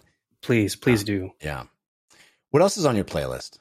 So I'll run through these really quickly because these are all kind of extras here, but I love them all. They're like my children. Battlefield 2042, I've been getting back into with the new update that came out recently. They released a new map. They're still kind of tweaking things. They've like revealed a roadmap for Battlefield, and I've actually I just got it maybe a month ago or so, because I've been just kind of secretly, like I said earlier, jumping around different multiplayer games and not really finding that sort of game that I was sticking with. Like I was playing Halo Infinite for a minute.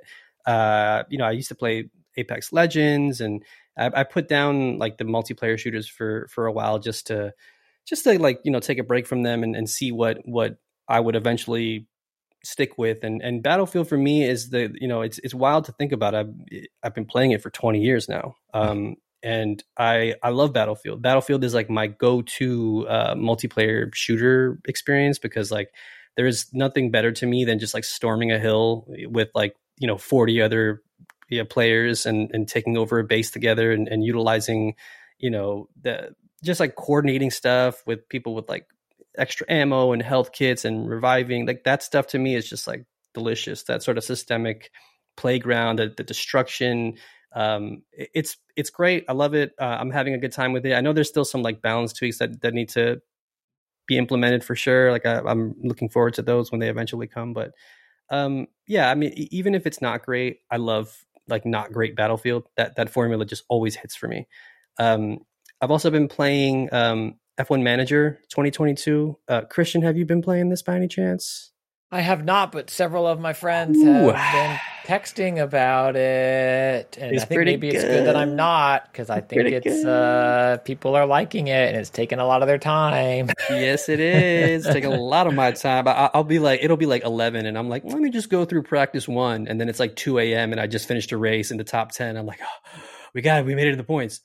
So yeah, F1 Manager is, if you're familiar with any of those sort of sports management simulators, it's, you have a team, you manage your players, you manage like the stuff in between races, like scouting for other staff members and players. You're managing a budget, you're developing facilities, you're researching a car, developing parts for the car, you're managing the drivers and their experience, and then on top of that, eventually you get to the point where you're actually racing and you're managing the race itself with your 2 drivers on the track at any given time. So there's it's really for motorsport weirdos like me, who the sickos, excuse me, who like to really, talk to their friends about tire strategy and fuel management, and like after a race, we were just like in each other's DMs, like, man, Ferrari kind of blew it again, huh? And we just start talking about the different ways that armchair quarterback would have definitely done a better job than the people that get paid however many millions of dollars to do it.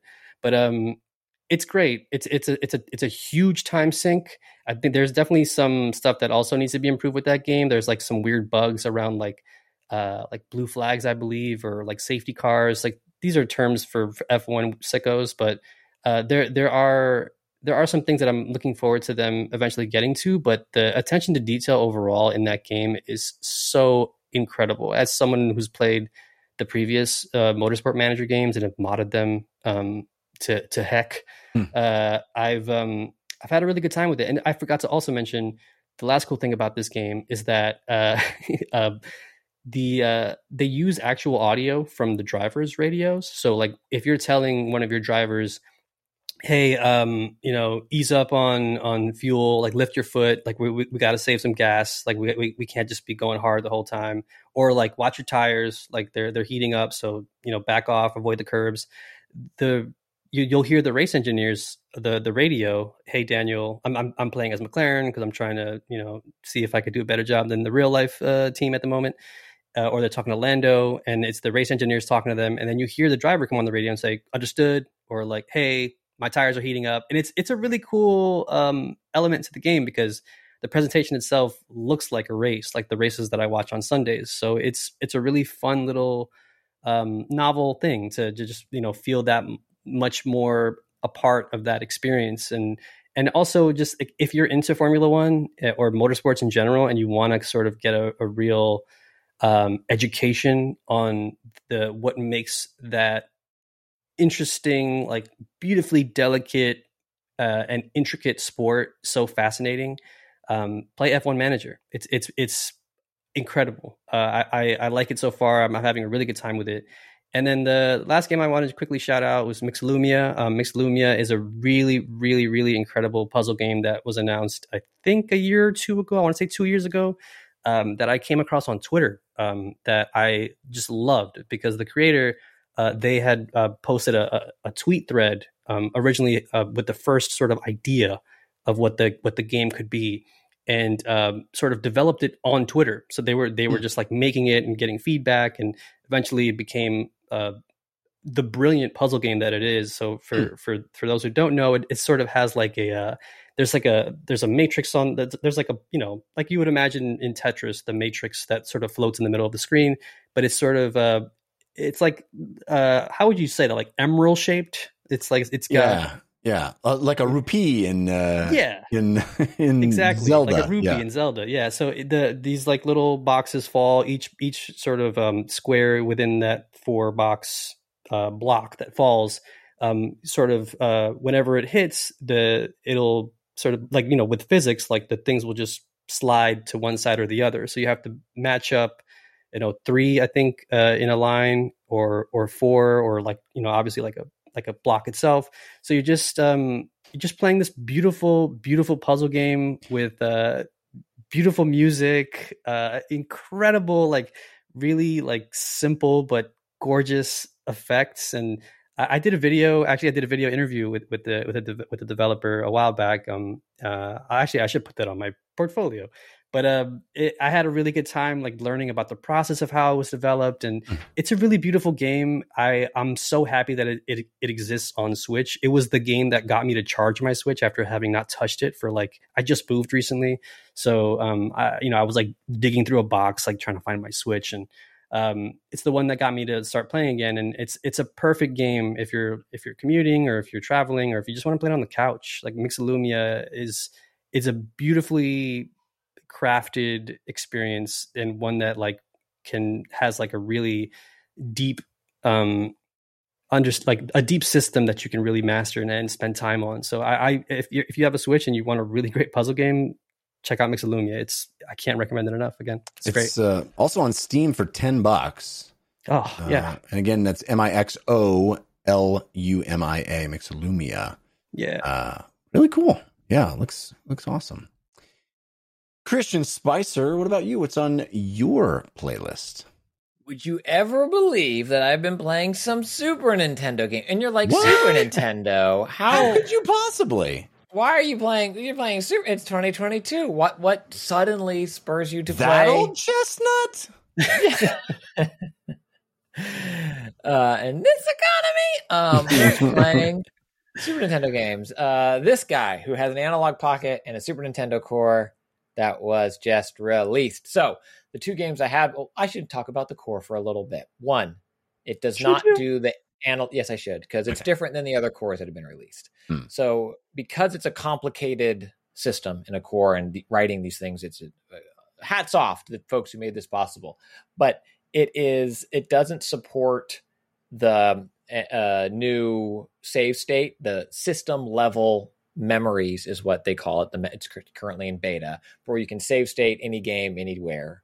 The Super Nintendo core does not support that, and the Super Nintendo core also does not support the sleep wake mode. So some of the niceties that I've gotten used to with GBA games and Game Boy games and also the core releases of those don't exist here for the Super Nintendo games played through the open core. So it's really playing them like they were before. You got to get to a save point. You got to get that password. You got to figure out what you're going to do. So I've played, of course, tons of them. But the games that I've spent the most time with replaying are Batman Returns, the Super Nintendo version of Batman Returns. Folks that listen to this show know I love a good brawler. And this is, I think, an underappreciated brawler from that era. It is another Konami brawler. I think for myself included, a lot of folks think back to that brawler era and immediately think of Capcom and all the great brawlers that they made and maybe some Final Fights. Konami, in addition to Turtles, was putting out some excellent brawlers back in the day. And Batman Returns is such a fascinating example of iterating on a formula that worked back then, but making the games feel unique and different. Like Batman, it's not just a Batman skin on Turtles. The way he moves through the world, the way the enemies move, it's slower, it's plottier, it has weight to it. And I think it's really cool to go back and revisit these games and see that kind of difference of, and they gave him gadgets, and here's how I use these gadgets. Like no Turtles had gadgets, and levels have verticality. There are some moments in the game where you're stuck on a 2D plane. You don't have that Ninja Turtle, able to move up and down on the sidewalk as you play and progress. And it really captures the look and feel of Tim Burton's film, I think, in a really cool way, showing that what the artist could do and flex on that art style in the world. And I think another reason it gets overlooked is because there was another Batman Returns game made by Sega on Genesis.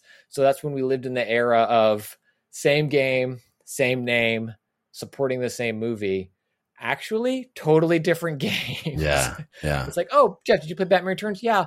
It's okay. It's one of the best games I've ever played. 10 minutes later, you realize you're describing two totally different games. Yeah. So if you missed a Super Nintendo game, I highly recommend it. If you're falling in love with brawlers again because you're revisiting River City Girls and River City Zero or Shredder's Revenge, I think Batman Returns, the Super Nintendo game, is worth seeing for how folks were doing things like items, weapons, and level variation back then. Then the other game, believe it or not, another Super Nintendo game where I was like, this will be the perfect way to play this because it's a game that I never rolled credits on. Embarrassingly, because I've had my Super Nintendo Mini now for a while, is when the Super Nintendo Mini came out, one of the big exclusive pack-ins was the much lost and rumored Star Fox 2. That Super Nintendo Mini came out and like, here it is, you can play it for the first time, which having it released that way on the Super Nintendo Mini made it very easy for me to pull those ROMs off. Those mini consoles, great way to have access to a lot of ROMs that for a thing you might already own. So in that ROM gray area. And so I played through, I rolled credits on Star Fox 2 on my Analog Pocket. I don't like it. Oh, it's bad. It's bad. There's a reason it was never released. It's weird because Star Fox 1 I will replay every now and again, and I think it is those nostalgia, as you were describing, GoldenEye and Mario 64, which is blasphemy for those two games. But for Star Fox, maybe it's true of like, I love this game. And then I think Star Fox 2 is just more Star Fox, but because I don't have nostalgia for it and it has those kind of clunky walking levels, I'm like, yeah, maybe Star Fox as a franchise sucks. I don't know. Did you? Hey, I love 64. I love Star Fox 64. I'll go on the record and say that. Okay. Yeah, maybe. Now you're What were you gonna ask? Now you know what it's like, Christian, to be me. Let me ask you this question: did you ever do a 1-to-1 comparison from the SNES Mini to the Analog Pocket to see what the? I mean, you went through all the effort of yanking the ROM off the Mini and playing it on Pocket. Obviously, it's a handheld system, so that gives it a differentiator. But performance-wise, you know, they make such a big deal of it not being emulated. Really, it's hardware level of emulation. So for Star Fox 2, I did not do that because Star Fox 2 is a weird game that only exists, as far as I know, emulated. So I'm right because the SNES Mini is it's software emulating. So me playing it on my Pocket, or I also have my Super NT. For whatever reason, I never played Star Fox 2 on my Super NT. But like there, I'm playing a game on original hardware that was never released, air quote, on original hardware. Yeah, which I think is kind of awkward. But I mean, it runs the same as my SNES Mini experience. Everything else I've played on this core, I didn't sit there and like have it next to my NT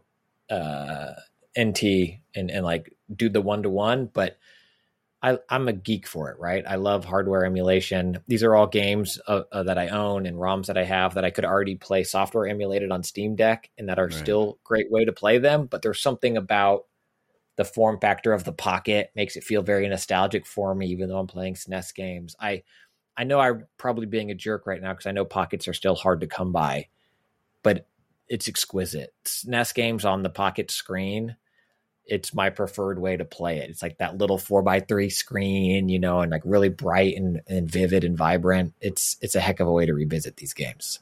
That's cool, man. I'm glad you're loving it.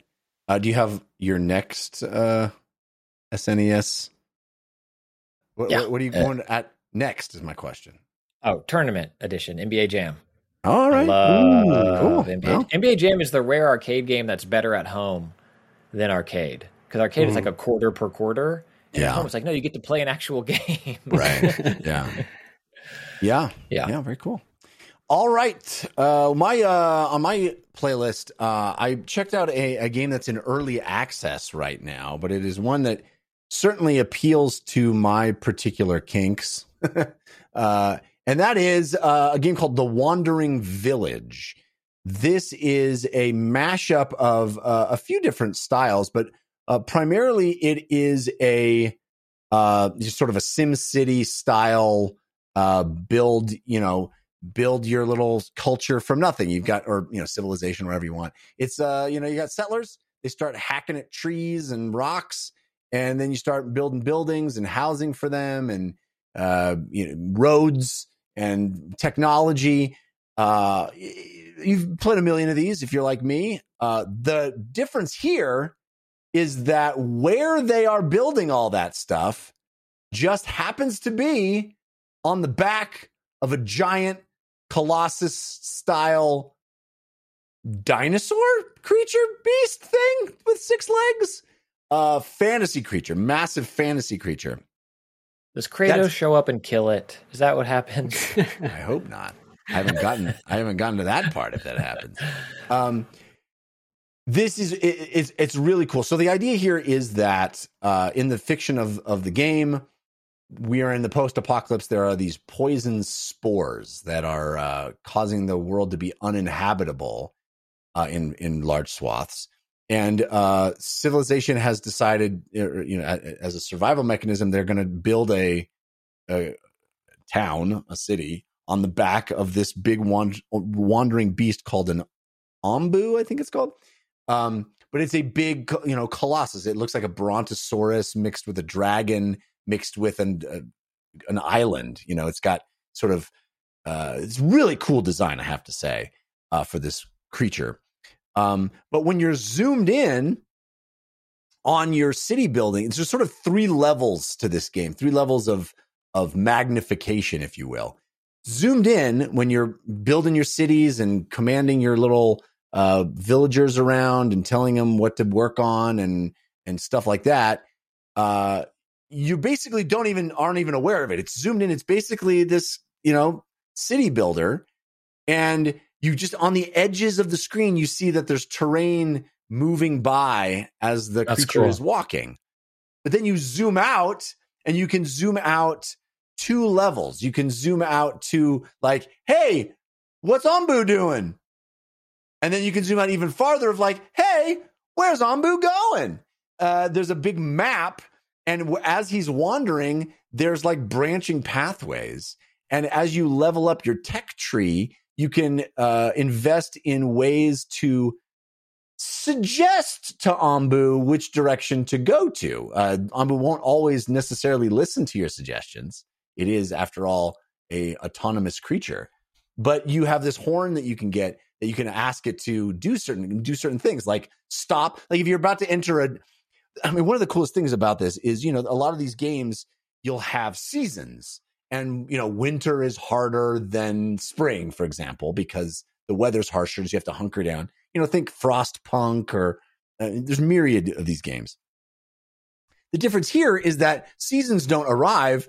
You walk through different biomes. So you're don't go to Winterland. Don't go to Winterland. Exactly. So you can literally like blow your horn and ask Ombu to like stop walking to let me prepare for winter.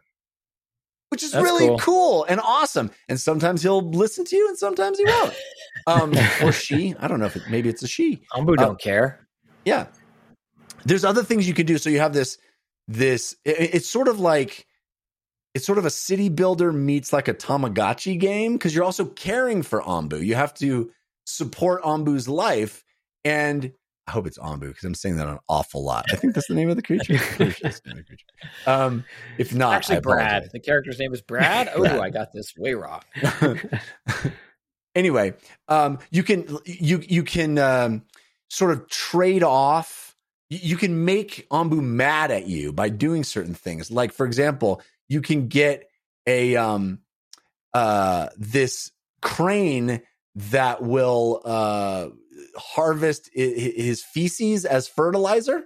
So literally, like, you make a crane that goes off the back of Ombu down to where his noose is, and will harvest fertilizer that you can then bring up and fertilize your crops, which sounds awesome. Except in order to create the crane and anchor it to him, you have to drill into the back of Ombu, and he doesn't like that. No. The other thing you can do is you're feeding your people with berries and soups and whatever you can grow on your farms on the back of Ombu. But let's say not enough food to feed people. You know what else can nourish people in this game? The blood of Ombu. You just tap the old Ombu vein and slurp up some sweet Ombu blood, and your people are nourished. But who doesn't really appreciate that is, yes, you guessed it, Ombu. Brad. Ombu, yeah. Brad. Brad hates it. It's really fun. It's really clever. And there are a number of things that happen that that make you have to have these wonderful choices of like, how much am I going to exploit this poor creature that I'm literally a symbiote? I'm literally a parasite on the back of this being. You know, we're in this symbiotic relationship with each other. It's like the child in the Giving Tree. That kid sucks. Oh, that kid is a D-bag. But I'm enjoying it very, very much. I have to also mention the art style is quite striking. It does this 2D in a 3D world. You know, everything looks like it's two-dimensional, like paper, but very, very beautifully rendered. So the buildings are all very striking, have lots of detail, but and you can zoom really far in on your people, and they're, you know, hacking away at trees and building stuff or building buildings or whatever. And they're all really beautifully animated, but they're kind of like this little paper people on the back of this lush 3D animated Ombu character. Really cool. Really, really cool game. I'm putting way more hours into it than I want to because I'm just, you know, I get sucked into these games. One more turn kind of Civilization style. Oh, yeah. It's not turn based. It's, you know, but you get my drift. And I'm excited to see where it goes as an early access game because I'm hoping there are more sort of event type things because you can send your little villagers off if you do the right technology. You can send them off and like investigate the area. And I would love for the fiction of this world to play out a bit more. Because, you know, basically it's just like survive as long as you can. But I would love for there to be more story to it because it's a really evocative setting and the characters are so beautiful. And you know, the Ombu character itself is, you kind of grow attached to it like you do with a Tamagotchi. It's like, oh, I don't want to harvest its blood. I'll make my people starve instead.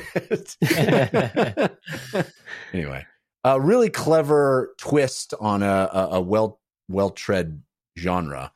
Again, it's called The Wandering Village, and it is in early access on Steam, which is where I'm playing it. All right. That's going to do it for this episode. I mean, what a jam-packed, awesome episode it has been. But we do have more coming at you. If you hang around, we got parting gifts. You don't want to miss those. But Paul Tamayo, so wonderful to talk to you again and have you back on the show to see that you're doing well. Tell folks where they can keep up with you and all of the things that you are doing. Yeah. Again, thanks for having me. Always have a blast talking to y'all. I'll come back as many times as y'all let me, come, talk shop. So that's great. Yeah, you can find me on Twitter at Polymayo. That's POLIM as in Mario AYO. That's where you can find everything. Like my I got a newsletter. I write about everything now. Fashion, movies, music, games, of course. Just kind of a little bit of everything. So you can find that all on my Twitter, or if you want to just go to it directly, it's polymayo.substack.com. But yeah, just hit me up if if you need a producer, hit me up. I know how to produce. But yeah, that's where you can find me. Love it. Very cool. Christian Spicer, how about you? What do you got going on this week? I'm occasionally on Twitter at Spicer. Not there a lot, but occasionally. If you want to really get a hold of me or chit chat with me, I've there's been more time than anywhere over on our Discord. There's been some really fun conversations in there. Good group of supportive people. Community built and run, and it's awesome to see it thrive and those folks rally around each other and stuff like that. So you'll see me popping in there. That's kind of the easiest way right now. And then I also have a video game newsletter, Let's Chat Games. I do about 1 or 2 a month that you can subscribe to for free over at tinyletter.com/Christian Spicer. And then I still plan to turn them into video versions. I did 2 for the Patreon. The last 2 newsletters came out while I was traveling, and it's been a bit, it's been a bit. The world hasn't stopped, Jeff. I don't know. Yeah, I don't know if you're aware of that of all people, but the world keeps. It's been a while. It keeps whirling. But you can hit that up and see some fun video game chats if you'd like. Very, very cool. Very, very cool. You can follow me on Twitter. I'm at Jeff Canado, which is spelled with 2 N's and 1 T. We love hearing from you here. You can email us, dlcfeedback@gmail.com. If you're interested in hearing me on other shows, boy, there are other shows for you to hear me on, including the Filmcast, where we talk about movies and TV shows. We're going to be talking about The Woman King next. You can check that out anywhere you get podcasts. The Filmcast is what it is called. I also do a comedy science show where you can learn something and laugh along the way. It's called We Have Concerns. You can find that wherever you get podcasts as well. WeHaveConcerns.com also. And I do sports talk show on Twitch, also on YouTube and anywhere you get podcasts there as well. It is called the Fan Controlled Show for fan controlled sports and entertainment. About to launch hoops. Hey, Christian, if you're into the NBA Jam, I was there. I was watching you all. We're about to do it. We're about to do NBA Jam in real life. It was just announced February 2022. Doing real live NBA Jam. It's going to be bonkers. What? I didn't know about like this. You were allowed to show all that stuff that you said you didn't know if you were allowed to show, but I was glad that you weren't sure if you were allowed to show it because it was fun to see it, you know? Yeah, it's going to be crazy. It's going to be basketball on a giant LED screen where they can make fire explosions, everything. It's going to be absolutely bonkers and all fan controlled. So you are actually going to call the shots as fans, just like you're playing a video game. It's happening in February, and I go push Chris Mullen down because that's what I do in NBA Jam. Can I run over to Chris Mullen and shove him? Discarino! Yeah. Anyway, you can find that twitch.tv/ I used to say FCF. That has been discontinued. It's now Fan Controlled Sports. Twitch.tv/ Fan Controlled Sports, because it's not just football anymore. Now it's football and basketball, and who knows what else in the future. Hey, if you need Formula One game podcasts, me and Christian are we're available. You know what I mean? Yes, you are. That's the nicest way to say no, Jeff. Look at this shot. Look, Jeff. Look at this. Look at this. Look at this. I've taken. I mean, you're available to play in the game. I wasn't sure what you were available for to play in the league. I said a Formula One podcast. Oh, Formula One. Yeah, whatever you want. Fan control. I think fan controlled racing is a no-brainer. That feels like right. It feels like a no-brainer, but yeah. I mean, it's going to happen eventually. Jeff, I have taken the advertisement for Steph Curry's masterclass multiple times. So I haven't done the masterclass, but I've seen the advertisement. So. Yeah. Ready? Put me in, coach. Yeah. What's the right hand doing in this situation? It's like, what is that? Exactly. That's my point, Jeff. Doing? Finally, you freaking looked at the screen. Man, gosh, come on. Christian's like, I'm doing a free throw. This hand's doing something. I don't know what it's doing. I'll tell you what it's that? not doing. Put a little something on it, a little spice on it. It's not crossing over the threshold to the other mouse button. It's waving goodbye at the other team's point. Bye-bye. Yeah. All right. What are we doing? Let's wrap the show up with our parting gifts. Hey, give us a suggestion of what to do this week. Give us a parting gift. This is your parting gift. Paul, do you have a suggestion to help people get through their week? Yes. So if you, like me, are sad that there is no Formula One this weekend, or I think next weekend, how many weeks are we on a break? I don't know. I forget. I don't know what time is anymore, but I will find out. I have a lot of it now. So I've been watching a lot of the GT World Series 2022 stuff that's on the GT. I think it's called the GT World YouTube. I forget what the exact YouTube channel is, but if you just, YouTube GT World Series. Gran Turismo? Gran Turismo. Oh, so cool. it's Gran Turismo 7. Like, obviously their first year, doing the regional finals. So they have like a race for I think it's Asia and that Australia, that part of the world, New Zealand, and they have Africa, Europe, I believe, in the Middle East, and then they have the Americas, and they've done races for all three, and they're sort of determining who the finalists are going to be for the final like world championship race. And they're all racing on like regional tracks, which is really cool. So like the Americas, they're racing at Glenwacken racetrack in New York. I should know this. And then like they're racing like I think Suzuka in Japan, or I think it's Fuji. I forget. Either way, the races are amazing, especially if you're like a racing fan. They're like commentated with like actual like casters. One of them is Jimmy Broadbent, who's also like a real racer, sim racer and real racer who races now. It's fun. It's amazing. It's just really good racing. It really shows off like how fun and intricate the sort of simcade experience of Gran Turismo can be when it comes to things like tire degradation and, slipstreams and all that fun, again, motorsport sicko stuff that I love to eat up. So check it out. It's I think they're like 30 minutes a piece, but if you really want to see some amazing like racing, just go watch it. It's such a blast. I can't recommend it enough. I love that stuff. Again, that's the GT World Series 2022, which you can find on YouTube. Very cool. I might check that out tonight, in fact. Nice. Christian, what about you? What do you recommend this week? The world is still worlding. I used to think I would do this annually when it was like the only thing that I would be like, hey, go get your flu shot. But go get your flu shot. Flu shots are still a thing. Go get a flu shot. Also, there's a new COVID booster out that most folks are eligible for. So look into that. Of course, talk to your doctor, blah, blah, blah, blah, blah. But I got both of mine the same day, one in each. It was great. Get your flu shot. Take care of yourself. Be safe. The world is still worlding. We're close, right? Like we're there, but like don't. Biden says it's over, baby. He said it's over.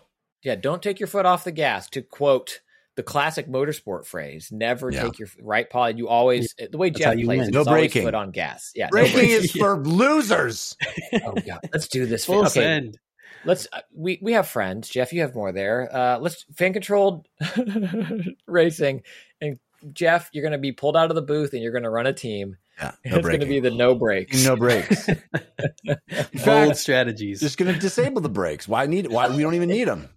Yeah, that's more weight on the car. Exactly. We're going to take the brakes out, but leave the air conditioning and CD player in. But no one has ever thought of this before. I feel like I'm a genius. My parting gift is get your shots. Go get your shots. Go get your shots. And remove your brakes. All right. My parting gift is a show that debuted on FX recently. I gave it a shot. And speaking of shots, I gave it a shot and I thought it was hilarious and fun and just the perfect little distraction kind of fun half-hour show. It's called Little Demon. It's animated. And a lot of the producers are DeVitos. Danny DeVito, Lucy DeVito. It's all his like DeVito kin. Danny DeVito plays the devil in it. The story of Little Demon, also Aubrey Plaza, who I really like a lot. The idea of Little Demon is this woman had an affair with the devil, and as a result, she gave birth to the Antichrist. But it's played for laughs. Believe me, it doesn't sound like a funny premise, but it's played for laughs. And then a kid is like a teenager and didn't know that she was the Antichrist her whole life until finally, at an awkward moment, her mom tells her that she's the Antichrist, and then the devil finds them. And so he's like this deadbeat dad, and she's, it's kind of a family comedy sitcom premise, but also ultra violent, animated, like goofy animated, like The Simpsons almost, but ultra violent and rated R. But I found it very funny. It's called Little Demon. Is it a Dan Harmon show? He's a producer on it. Yeah, I don't think he's a writer on it, but he's a producer on it. What is it on again? FX. You can watch it on Hulu, I believe. And I watched all 6 episodes so far, and I laughed a lot through it. I mean, it's dark and very gory, cartoon gory, but gory. But I found it very funny. Little Demon.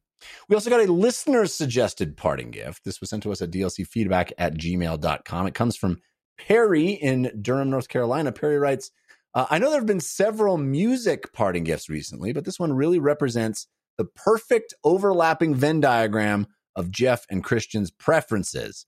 The Beths from New Zealand, the best indie pop punk band working today, just released the perfect album for aging video game journalists.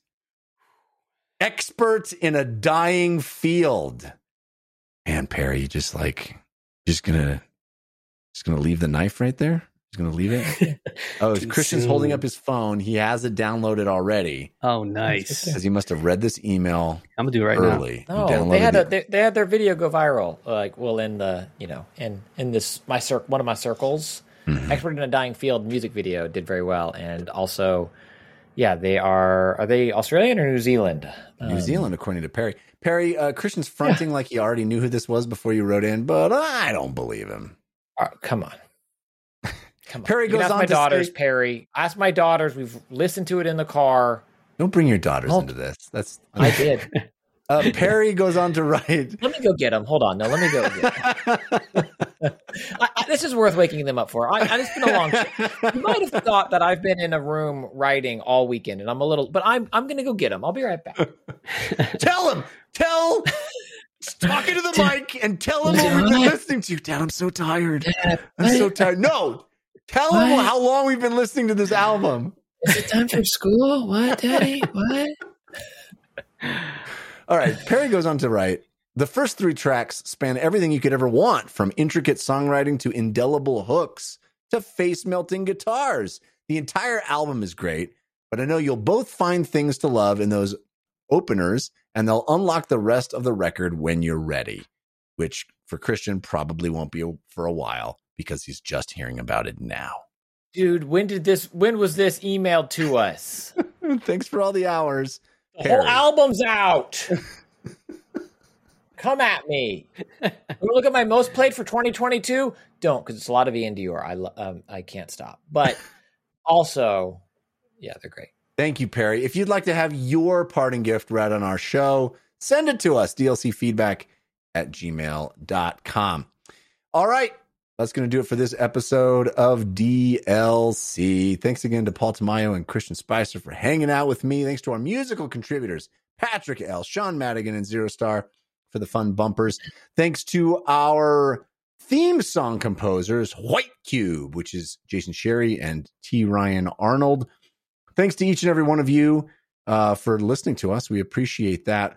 Thanks especially to our patrons who we are indebted to, who make sure this show exists at all. Thank you for supporting us at patreon.com/DLCpod. Our Hype Train patrons, which are our topmost tier, they get called out by name specifically at the end of each episode, which I will do right now.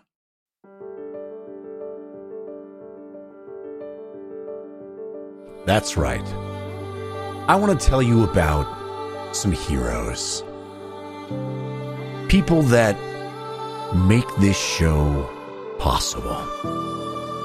I'm talking Jason Novak, Taylor Wiggert, Octavian Rutzil, Christian Bravery, Jad, Josh Peak, Peter Olberg, Nick Strauss-Klein, Michael Stadler, Michael Buck, Jackson, Travis, Spiceman Silencer, Soren Silk, Yick, Mike Lombardo, Albert of the Stuff and Junk Show podcast, Jonathan Spiceman Forever Schlepper, Zachary White, Stu Goss, Nate, Kevin Brazel, Jenny, Scott Hughes, Ben, Dan Palmino, Malcolm King, Mark Gowland, Jimmy Radcliffe, Jonathan Putney, Mitchell Ness, Jeff Luxack, Will with 1L Harris, Chris Zacharias, Matt Bradley, Victor Valenzuela, Jonathan Talbert, Cheesy Bob, Scooby Diesel, Adam Denby, Hank Patton, Rob Rickman, Sasan, Dan Flanagan, Riley Knox, Anthony Goulas, Kyle Starr, Andy Joyce, Michael S., Relentless Rex, Matt Valdez, John Cisco, Curtis from Louisville, David Epp, comedian Aaron Trahan, Shoryuken, and Hyperboy 66. Thank you, one and all, heroes each, for making the DLC podcast possible. You are the wind beneath our wings.